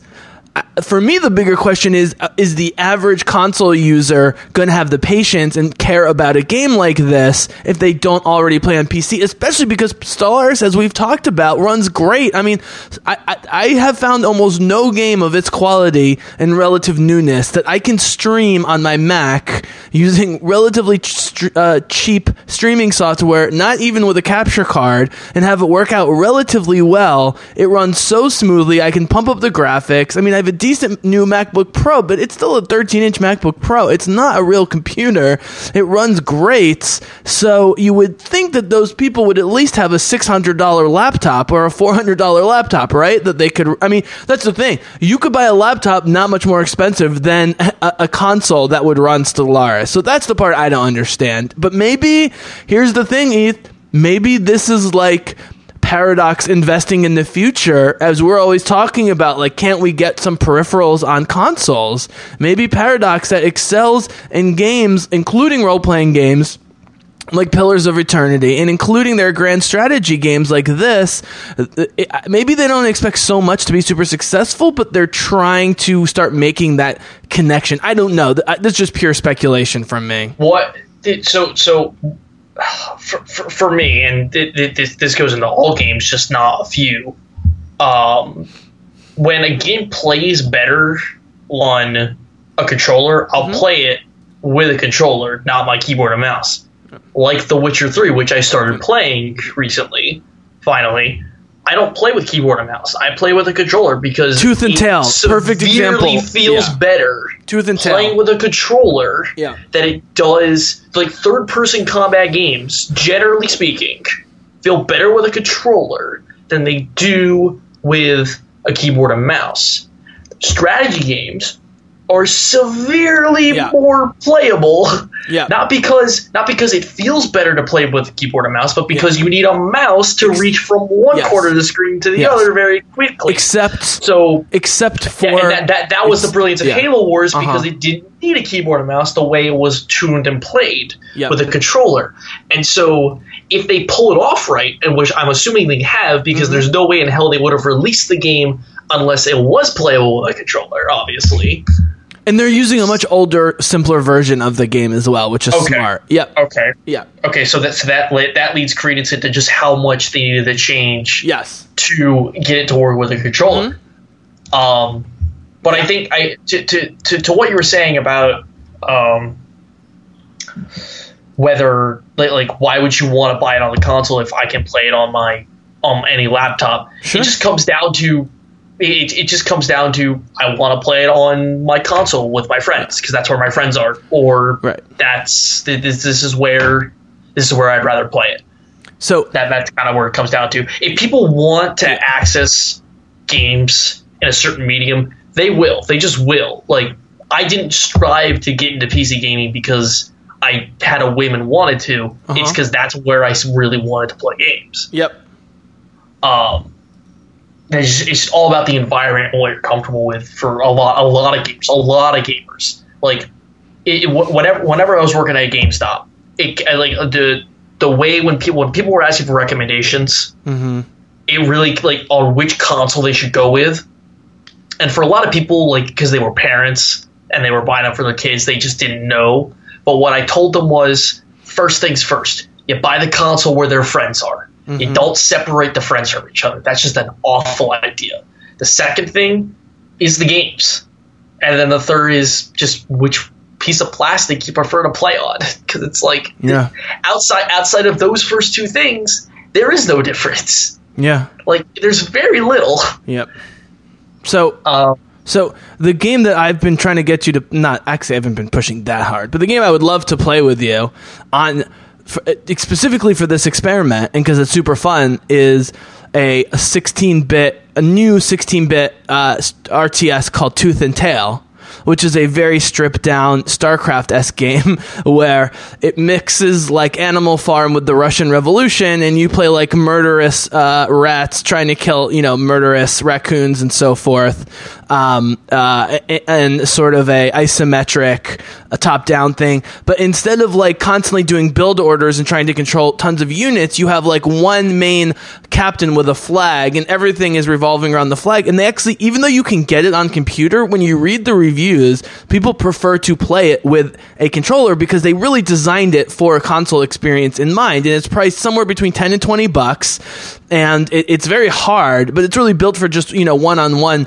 play and quick games and so forth. So there's one where they specifically designed a stripped down RTS with a really cute and personality filled RTS experience built for a control system. But yeah, dude, I have no idea if Stellaris is going to work. I think it shows that Stellaris is, as I've been thinking, selling much better than you would think for a game like that, for them to take this. Because as you pointed out, it's literally StarCraft on the N64, Civilization Revolutions or whatever, and now Stellaris. So that's pretty impressive. And again, let me ask you this, and we'll finish up with a couple quick stories. We've been hinting at the bridging of when and how the bridging is going to happen when it comes to, adding more peripherals and giving more computer-like control to consoles. Do you think that's going to start happening before the consoles themselves are radically redesigned, or do you think we have to wait for the Steam computer or the PS, Super Pro computer to happen before we start seeing that? I think we're going to start seeing integrations this upcoming next gen, or the following gen. Okay. Or somewhere in between, because it's really getting the bigger some of these corporations get. It's crazy to think, in my mind, how much money these corporations are missing out on by refusing to repurpose assets and throw it out on PC and then make a ton of money. Because launchers aren't that difficult to make. I can't imagine. It's not like Battle.net is a perfect example, because Battle.net is very simple. It literally comes down to, and you don't even need all the social features. Like, if you take out 3 of the 5 things that Battle.net is made out of, which is the social news and Overwatch League tabs and overlays and whatnot. Yep. You only have the game system and the shop. You have the games tab and the shop tab. Literally the 2 things you need for a launcher. And by the way, Battle.net is based on Kali, which no one younger than me remembers what Kali is, but it was one of the first, multiplayer protocol systems, matchmaking systems that was for the original StarCraft and became Battle.net, but now Battle.net for StarCraft 2. And dude, it worked in the 90s, it works now. I mean, it's not complicated if you know what you're doing. By the way, I still play StarCraft 2 and StarCraft Remastered, never have crashes, no problems. Like, some companies just know how to do this. It's crazy to me that it's crazy to me that none of these companies have said, and besides EA, but that's whatever, that's their own games. Yeah. Have not made their own launcher with a shop. Not even a shop. You don't even need a shop. You can have your shop online. You just plug in a key to your games tab, and it starts downloading. Like, you download a game. All you have to do is repurpose assets from older titles. Give them fresh looks. Give them just a nice spit shine, whatever. Make sure all the optimization's good and through. It's. I know it's expensive. Like, it is expensive. It wouldn't be cheap for these companies to do it, but the money they would make in return is the value they'd make in return is so much better. And once you set up that system, it's not hard, because you get I'm not even going to go into the corporate talk about it, but it would be highly wise for these companies to get into the investment of this. It's just surprising it hasn't happened. It's just the gaming the gaming market is so bent on just exploiting the console market. I just think it's interesting that Paradox, which is, an established, successful company, but isn't the biggest company. I know so I'm not totally clear of the relation between Obsidian and Paradox, even listening to the Schreier book. But the bottom line is, between the two of them, they're making very heady RPGs and very heady strategy games, but they seem to be reaching people. And we can dismiss the great sales of StarCraft 2, as just being Blizzard and being StarCraft 2, but the fact that those games sell well, World of Warcraft continues to sell well, things like, the tabletop-esque games like, why am I forgetting this? Blizzard's card game. Hearthstone. You know what I mean? Like, games that typically have been considered fringe, super nerd games, are so successful. I think there's more demand for this, and there's no way they would have tried to even think of porting, and we'll move on, porting a game like Stellaris to console, unless they thought they would at least not lose a ton of money. Can we at least agree on that? Yeah. So, but there's so many games out there that are literally just waiting as cash cows. They just haven't touched. And I don't know if they know this, and they've kept it in their pocket. I'm sure that's what the case is. Or if they're just like, that's too much effort, and we're just gonna wait on that, Right. Which is also probably part of the equation. Sure. But games I'm thinking of, Bloodborne is the biggest one I can think of. Yeah. They would make so much money if they released Bloodborne on PC. They would make so much money if they released Red Dead Redemption on PC. They would make so much money if they released the Master Chief Collection on PC. Like these are literal cash cows that they have chosen not to cash it, and I don't know why that is. So this was something I was talking about today with a buddy of mine who's a giant, even bigger Star Wars fan than me, Tim Jarossi, who's been on the Bizzlecast a bunch. We talk Star Wars. He plays the shit out of all the Battlefront games just because he's a shameless, Star Wars shell, and he understands the problems. And we were complaining about the campaign and how like a tiny bit of tweaking and extension of the Battlefront campaign would have made it way better.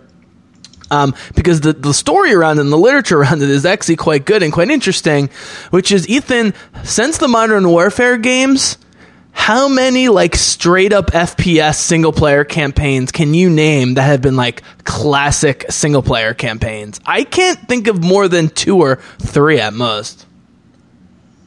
Classic FPS. Like the way that like when Modern Warfare 2 and Modern Warfare 3 came out, yes, the multiplayer was great, but those campaigns are super memorable, and everyone remembers playing those campaigns for the first time. If we're just let's just eliminate all Call of Duty games from that conversation, just because they're either all the same or gone. We have difference of opinions on them or whatever. Nope. I agree with you 100%. All eliminated.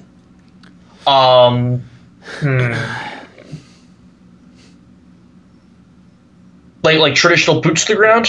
Yeah, and that's, or by the way, can sci-fi be included? Side note, what I'm saying is, if Destiny gave me a 10-hour amazing campaign, that would hook me into the entire thing. It seems like that would be worth the investment to get someone like me. But back to the discussion, boots on the ground, even 8 hours, amazing single-player campaign since Modern Warfare. I don't think it exists on the current generation. I think the great FPS campaigns were the PS2, PS3, and Xbox 360. And I think all of the remastering... If you want to say Red Dead, maybe. That's not a traditional single player FPS. First player. Third. Okay, fine. That's not. Yeah.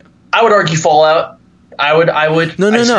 No, like almost on rails FPS, like old school Call of Duty style, like not even partially open world, like totally narrative. Because there's 3 games of that genre now.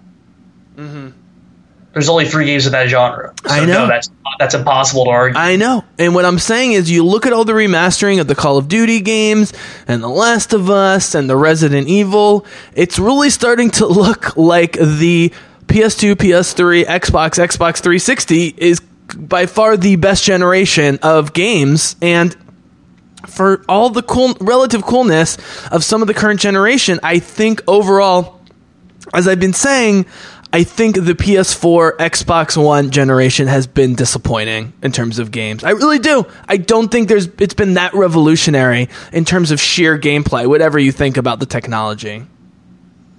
Yeah. Speaking of sheer gameplay, go. I'm giving the mic to you for final thoughts and whatever you want to cover. Go ahead. I just want to quickly go over it. If you haven't got a chance to watch it, yes, I seriously would treat yourself to it, because it will set your expectations for the game. Even though they explicitly say that this is not the final. It's not representative of what the final version of the game could be. Okay, but the other day it came out that a dev for Cyberpunk said that the game is playable from start to finish. That they confirmed that the game is playable from start to finish, which means they are no longer we're making side quests. Yay, let's continue making side quests. Yay, let's make new guns. No, they're not doing any of that anymore. They're cleaning the windows. They're making sure everything's all the ropes are tied. They're making sure. What the hell does that mean? Speak English. there's no bugs in the game that make all of your weapons disappear when you walk 2 feet into a bar. That's what they're basically doing at this point. So they're making it playable. They're making it fully playable throughout the entire game, basically, so you don't run into any issues and anything that distracts you from your campaign. Mass Effect Andromeda. Anyway. It's just the waypoint system. It's literally the only flaw left in the game is the waypoint system. It's so frustrating. That's my point. That's my point. It's really frustrating. Yeah. They're basically making it sure that Mass Effect Andromeda does not happen to Cyberpunk 2077. Sure. That's what they're doing at this. Understood. So that's good to put it out for additional reason, because it will come out next year, which is cool, because initially we were worried it was going to be to 2020. Now we know it'll be as late as 2019, which is great because it comes out sooner. Yay! But I would seriously treat yourself and watch it, because it is 50 minutes, but it's 50 minutes of showing you what exploring this world is all about, and it from what they showed off, the first thing is that like The Witcher 3, it'll have no loading screens, with the exception of you fast traveling, of course, because fast travel. But if you were to walk from one edge to the map to the other, there's none of that loading screens. None of it at all. You don't have to open a door and be like, oh, I'm in this building now, I came to grab one thing, and then leave, and then have to sit through 2 minutes of loading screens. None of that. None of that. The full world is open to you to just walk around and explore. The second thing is that they've created an AI for all of the people in the city to be all individual characters with all individual paths, houses, occupations, jobs, etc. So they've created, to date, this is the most complex AI system to be in a game to create the reality that you are literally walking through a city. It's pretty cool. It's a lot of effort into the detail that is important, but not the most important detail in a game. But it's really cool that they're really pushing the feeling that you are in the city, which shows the dedication that they have to making this game. So just on revolutionary gameplay standpoints, those are two important ones. We've seen the no loading screen thing is not necessarily new. We've seen obviously The Witcher 3, but then Legend of Zelda Breath of the Wild followed up and also did that. Same thing, unless you were fast traveling, the entire world's open to you. Interestingly, by the way, you'll be interested to know that Alana Pierce compared the best parts of No Man's Sky to things she really liked about Zelda. But yeah, that makes she sense. still thinks Zelda does it way better. Not surprisingly. Not surprising. God, that's the thing. so- I mean, as much as I want a PC, I want a Switch. Not really. I just want to play Zelda. Yeah. So wait, go ahead. I'm really looking forward to this. I really am. Like, this looks really fucking good. does. Like, they literally they built The Witcher 3 to be an open world game. I mean, which they hadn't done. yeah. They Witcher 1 and 2 were semi-open world. They weren't fully open world games that we came to expect through all the systems in Witcher 3, which really took off and was really popular. And so they're going to take a lot of those systems and all the skills that they learned and apply that to Cyberpunk and make it better. Yeah. That already sounds good to me. But they're taking it a whole step further, and they've made this beautiful open world that's fully explorable as a full city, not just you're exploring the roaming lands of medieval Poland in a video game. So that's totally different settings, but you have to watch the video to really get a sense of scale. It's hard to describe and give it justice. A, because I don't want to overscribe or underdescribe what's going on, but B, because you're really better off seeing and believing and looking at what's going on in there. So even if you want to take just 10 minutes or 5 minutes or whatever, take a look at it, I highly recommend you do that, because one way or another, we're all going to be checking out this game in a year or less, and it's important to know whether or not you're going to want this game or not, because this will be, for better or worse, an important talking point coming up at some point in the future. Well, it'll be interesting. I mean, look, you're saying it's going to run better on Xbox. It will. And obviously everything runs better in theory, a great PC system, but it's still going to sell 2/3 of its product on the PlayStation based on current unit sales. So that'll be interesting. Yeah. Let me ask you this. This will be my final question. We'll do final thoughts. And then I want one more quick thing. Okay. Wait, no, I'm going to give you one more quick thing, but here's my question. Okay. So of these PS exclusive games coming out next year, so I want you to base your opinion on the hype and expectation factor, meaning you give more points to it if it's less hyped and less expectations, but you think it'll be cool, versus more hype. Okay, you'll know what I mean when I name the games, and which one you think will ultimately be the best as compared to its hype. Okay. Red Dead Redemption 2, Days Gone, which we still know almost nothing about, which is supposedly coming out in February, Ghost of Tsushima, and Death Stranding. Like, based on the hype factor, expectations, what you're interested in, and product. So it doesn't have to be the best of those, but like the one that will meet or exceed the hype the most of those four. What are you thinking? Because I think it's Days Gone. I think they're sitting on Days Gone, and it seems like they have so many great bigger name exclusives coming out, but it seems hard. Like it's really hard to say. Yeah. Because that's why I'm asking you. So all of, like, the four of those are extremely hard to so we're talking about let's look at what we're talking about. We're talking about a Naughty Dog game that has nowhere near the same perception that all of its other games have gotten. I'm going to send you a couple others just to compare these two. In a not good way. Yeah. Spider-Man, which has nothing but hype coming from behind it, but what I think will be good, but will not be supreme necessarily. I don't know. I don't know. Honestly, dude, that's partly because you and I are both not looking at this game. No, but here's the thing. As I really need to play this game. Like, I look at Spider-Man and I say, that looks really cool, guys. I hope you like it. Like, here's the thing, dude. I'm not normally into these types of games. I'm not normally into Batman at all. You take out the Batmobile from Arkham Knight is one of the best games I've ever played. The problem is 65% of the fucking game is the horrible Batmobile. It literally ruined the game. The same way the waypoint system is ruining Mass Effect after 50 hours. After 30 hours of Arkham Knight, it's such a good game when you're Batman, but they keep putting you in the fucking Batmobile. One mechanic can ruin these games. Spider-Man, it looks like, because it's Spider-Man, he's not going to have a Batmobile. I don't think it... Let me put it this way.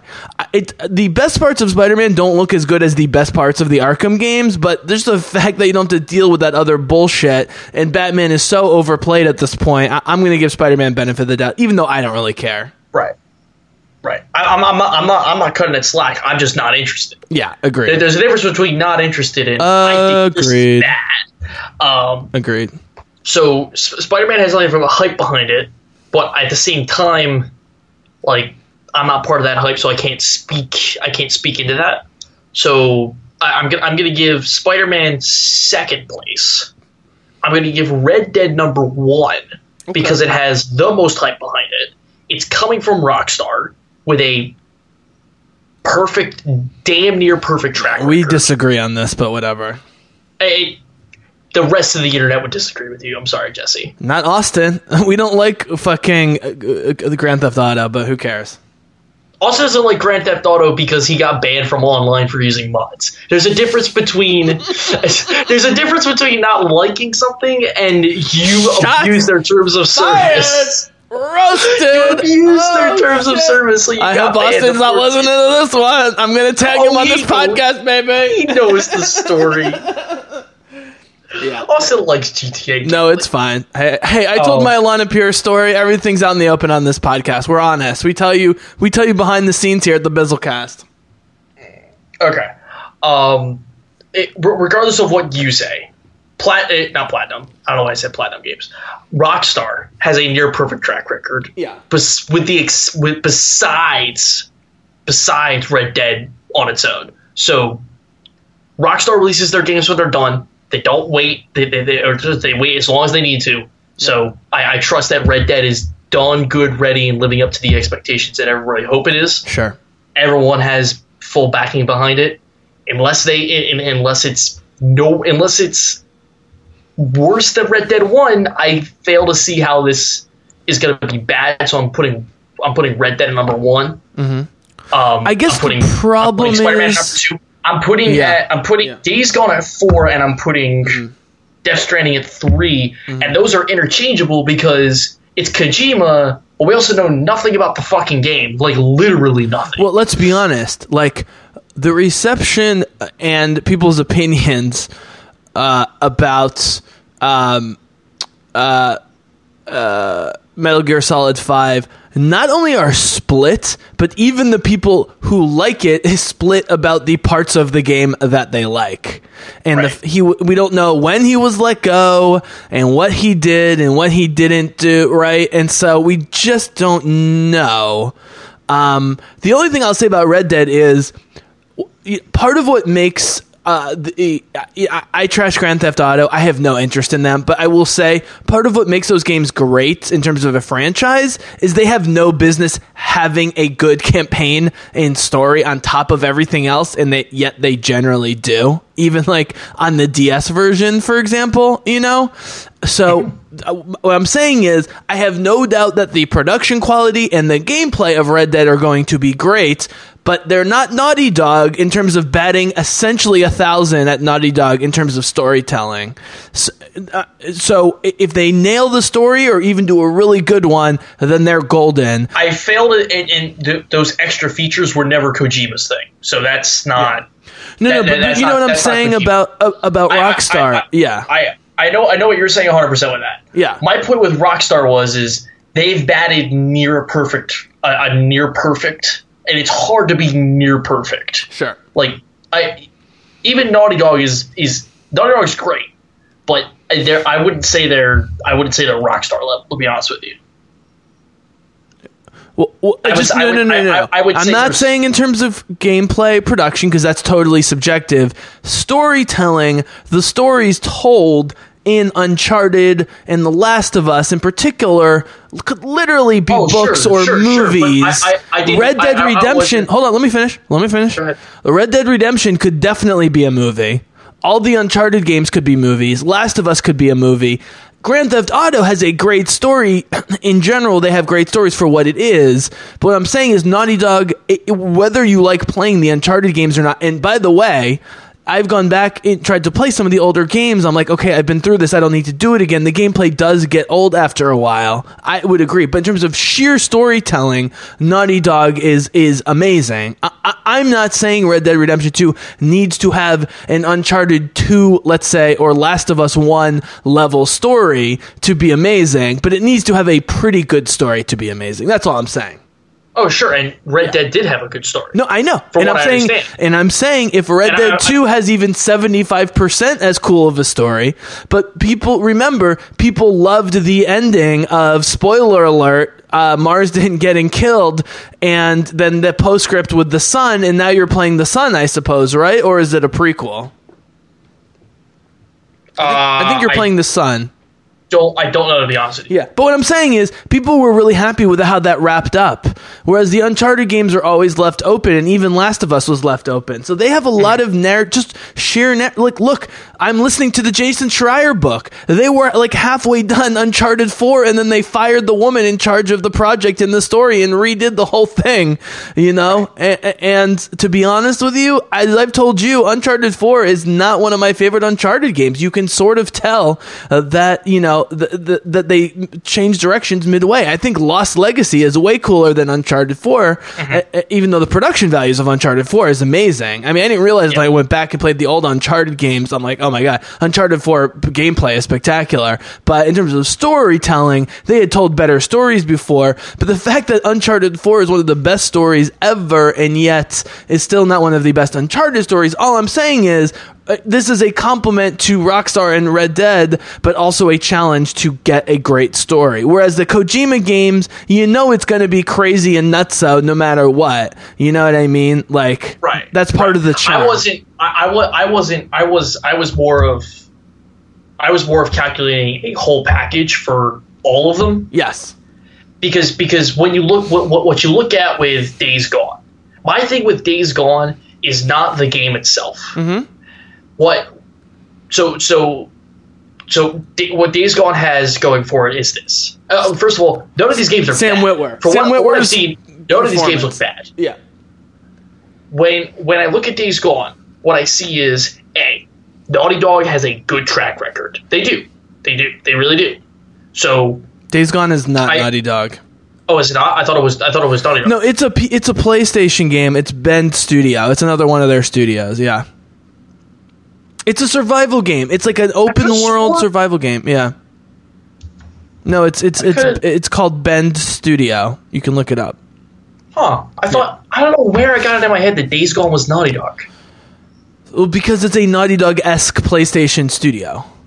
But anyways, the point being, the performance of Sam Witwer, who is an award-winning voice actor. He played Starkiller. I mean, he made the Force Unleashed Star Wars games way better than they should have been. He's an amazing voice actor. He does the Palpatine's voice and all the properties. He does Darth Maul's voice and all the properties. He's just great all around. Physically a great performer. And if it's a true survival game where it's not just murdering, like it's like the old school Resident Evil games type stuff, I think people will love it. So the fact that they're holding their cards close to the vest, as they say, Ethan, is either because it's not going to be good or it's going to be great and they're wanting to hide it from us. It's clearly one of those two things. So if it's the latter and it's just great and they don't want to ruin any of the plot twists and give too much away, then great. But that's what I'm saying. I think Days Gone has the highest potential, but it also has me the least sure that it's going to be decent, if that makes sense. Okay. And I'm not normally into those games, but this is definitely one I would play because of the actor and just because of the feel and the look from what I've seen. Sure. For me, just me personally, I think Death Stranding has those potential. I know. I've never been a Kojima guy. That's the thing. Just because of the motif that Kojima just has and his MO in general. Plus the fact that like we are literally all the fish off this hook right now. We're like, what the fuck is going on? And we all want to know so badly. And so if it is like this super grandiose tale and like this like supernatural and ridiculously above par video game, we'll all be fucking floored and like be supremely satisfied with it. At the same time, if it's incredibly underwhelming, which I somehow have the gut feeling that it's going to end up being not bad, just not what Wait, are we talking about Death Stranding? I'm sorry. Yes. Yeah. Yes. I feel like it's going to end up being underwhelming for a lot of Days people. Gone looks physically better. I mean, visually, Days Gone looks better. But again, we don't know when we're seeing the footage from these various things because we see trailers every goddamn year. Right.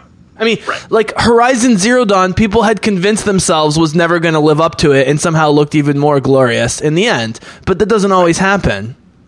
Right. So, this is a hard pack list of games. It is. It's just really Red Dead takes it because it wins out of I know. all of I the just love categories that Sony is so good at this point that even you need to take them seriously. I I've never not taken him seriously. I know, but even Austin admits, he wasn't into PlayStation for a while. You give me shit just because I want to support the other No. groups. Well, no, but Austin brought it up. Austin talked about how he wasn't really into PlayStation for a while, and now he's he's playing games like Detroit and games. I mean, that's the thing. They've got games for everyone. I can rag on Detroit, but I can't rag on the fact that it's a quality product and people love it.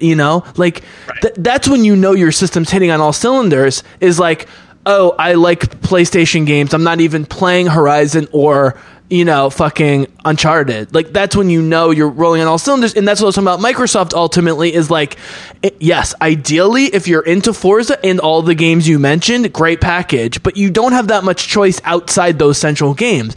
In PlayStation, you have, literally 24 at least games to choose from, and you can pick 4 or 5, and that will be enough to satiate you. You know what I'm saying? And so to go back all the way to the beginning, I'll give you final thought because I know you had one more thing. If PlayStation does exactly what Microsoft does and it's slightly more expensive, they will just run Microsoft out of the market. That being said, I don't think Sony will do it. Yeah. So, okay, go ahead. What's your final story, thought, whatever you want, or thoughts? My final quick story is I want to since we're on the embarrassing stories train today. I clicked on a clickbait article, guys. I can't believe I did it. You see what happened? Well, sure, you read Jason Schreier. That's clickbait. Heyo. Kotaku's really recovered their image, I have to say, and it's almost completely because of Schreier. Yeah. I clicked on this article. I forget from who it's from. It actually may have been from Kotaku, oddly, ironically. It wasn't Schreier though. Sure. You see, it was titled "Why I Think the Legend of Zelda: Breath of the Wild May Not Have Been as Good as it is now as it was at launch." And it was this guy who was trying to make the argument that a few cherry-picked forum posts tells the story of how people were more dissatisfied with the game now than they were at launch.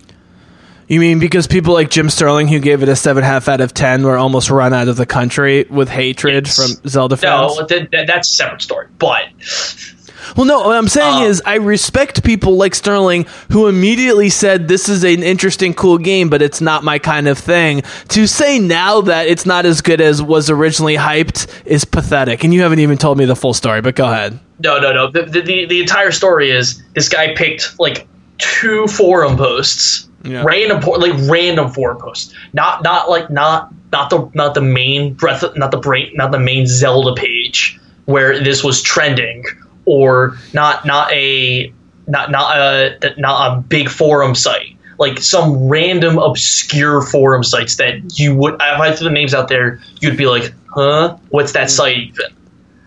And then you read the rest of the article is 2 paragraphs, and then just the comments for 2 pages is just nope, just following up. And I thought that was really funny though. Interesting. It's in response to the article name. It's just everyone saying nope, which is partly Zelda fanboyism, partly just it's really funny that's the response because this guy made a really bad article and a clickbaity one of that. All right, man. Well, I want to end this podcast thanking you for a bunch of stuff, non-sarcastically. I want to thank you for being on. First of all, was that part sarcastic? No. I want to thank you for being on. You said the first part wasn't sarcastic, so I'm assuming this part is. No. None of this is sarcastic. I'm going to literally thank you for stuff. I want to thank you for being on all these podcasts, putting your heart and soul into it. These are honestly some of my favorite podcasts to do. I look forward to the Awkward Controllers, but I also love our one-on-one. And do you want to do a Blood, Sweat, Pixels book review when I get through it? Yeah. Absolutely. Talk about some of the because guys, just so you know, Ethan gifted me Blood, Sweat, and Pixels, Jason Schreier's book, and you were like, again, the way I undersold Console Wars to you undersold it to me. You're like, oh, you're gonna like some of these games that it's about. Literally every single game are games that I've played and loved or are interested in. By the way, Yeah, right now I'm downloading off the Mac App Store 60% off Pillars of Eternity. I'm so pumped. So Oh, really? Nice. yeah, they've got a 60% off collector's edition on Mac App The Store. book really sells you on each of these games and the stories And now behind it. I'm on the Uncharted 4 story, which I was referencing. So Yeah. I'm already pillaging. Did you did you do Stardew Valley yet or no? No. Because I'm like halfway the through Stardew Uncharted Valley 4. story was the best story in the book by far. So we'll do that. So thank you for that. Thank you for being on. All the contributions here, and just in general, man, like this has been like a great project we got going on here, and literally the entertainment for the rest of the night. The three things from now until I fall asleep are working on this podcast, listening to the Schreier book, and playing Pillars of Eternity, all of which are due to you. So thank you, my friend. Indeed. So any final thoughts to the Bizzlecast listeners? This has been a great discussion, which just goes to show you, man, in the land of the video game world, sometimes you get no news and then you get a bunch of stuff, and sometimes you don't get like straight up news, but you find these big stories that sort of come together just by us talking off air and then it congealing together into a bunch of topics. I wanna say my two final pieces here. First final piece is we're coming up on Game Awards. I know you love those. So that's cool. Wait, but what? It's really, I thought that was December. It happens early December, but if you look at the remaining if you look at the remaining contestants here, Sure. we're not really looking at a lot of single player games. I don't even think Red Dead's gonna make this year's awards. Let's end with this. I think God Locks. of War. What are is locks for actually nominations? What are locks for nominations? Well, I can't speak to everything right now, but what I know is that God of War is a huge contender, which we talked about way back when, and we were like, man, if nothing else competes, God of War will actually like be in there, and if nothing else has so far really competed. So it's definitely going to be in there. I would not be surprised if it does win either RPG or Game of the Year itself.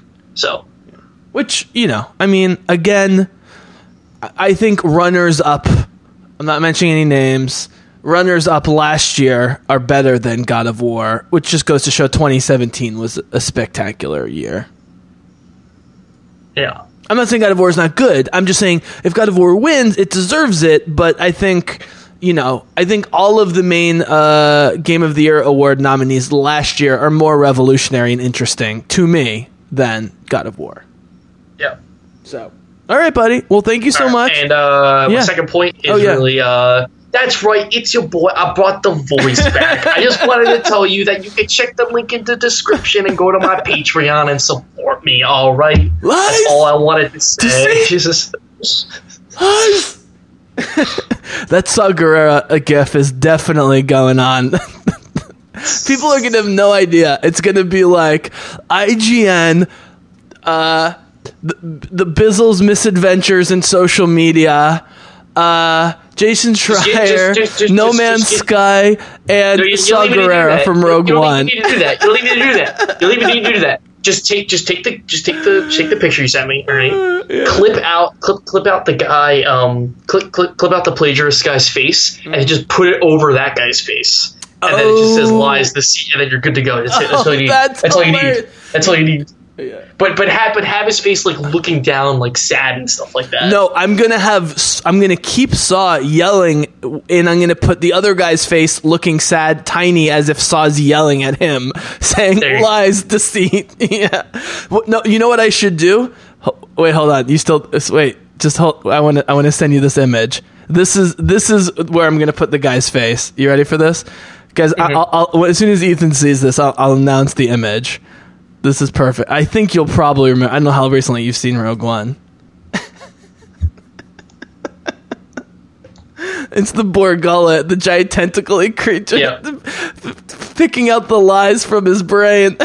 There you go. That would be hilarious. So, all right, buddy. Well, this is great. I just have to figure if I have enough hard drive space on my tiny hard drive for Pillars of Eternity, but I'm excited for this. This is a great podcast. You going to be streaming at all? I'd love to get some Destiny streaming going, and I would like to get a awkward, even if it's once a month, an awkward controller stream of some sort. Monster Hunter? I don't know. Like, what could we possibly do? I hold on. I was checking for this earlier because we were talking about it. Mm-hmm. Do I have? I thought I had Tooth and Toil. It looks like I don't. I don't know why I thought that. I think I got Tooth and Tail. Yeah. We'll talk about that. That's easy. I feel like we can do that. Yeah. No, we should do it on PlayStation though. That's how it's meant to be played. It's super fun. Okay. Yeah. So okay. Or we can just buy it on PC and then you can plug in your PlayStation controller. Yeah, and look, eventually I will get onto the Destiny train. I don't know if it's going to be Destiny 2, Destiny 2 in the future, Destiny 3, but at some point I will get on the Destiny train. To be honest with you, yeah. For most people, it's now or never. Okay. Not the train. The reality of the game. Dude, No Man's Sky. We can't play with each other. God damn. Yeah. I mean, fuck Sony. I'm not gonna buy it on PlayStation. Forget that. Sony. I definitely won't do that. I'll do Tooth and Toil because that doesn't make a difference. No, it doesn't make a difference. The graphical difference. We're talking about 30 frames versus 60 frames. I'm not. Tooth and Tail is fun because it's hilarious. It's 16-bit. It's cute. It's super violent. It's funny, and the games go by in like 10 minutes. 60 frames on that, I don't really care about. Yeah, and 30 frames versus 60 frames in No Man's Sky. Yeah. I hella care about. And we could literally play like 5 to 10 minute Tooth and Tail matches while doing a podcast on Twitch. You know what we have to do? What's that? You know what the first game is? We talked about this before. Portal 2. We got to do Portal 2. Oh, yeah. We got to do Portal 2. Yep. Because you can run Portal 2 on anything.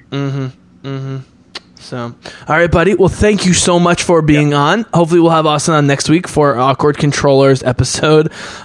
See what's going on. Really quickly, other than Destiny 2, you've been playing anything?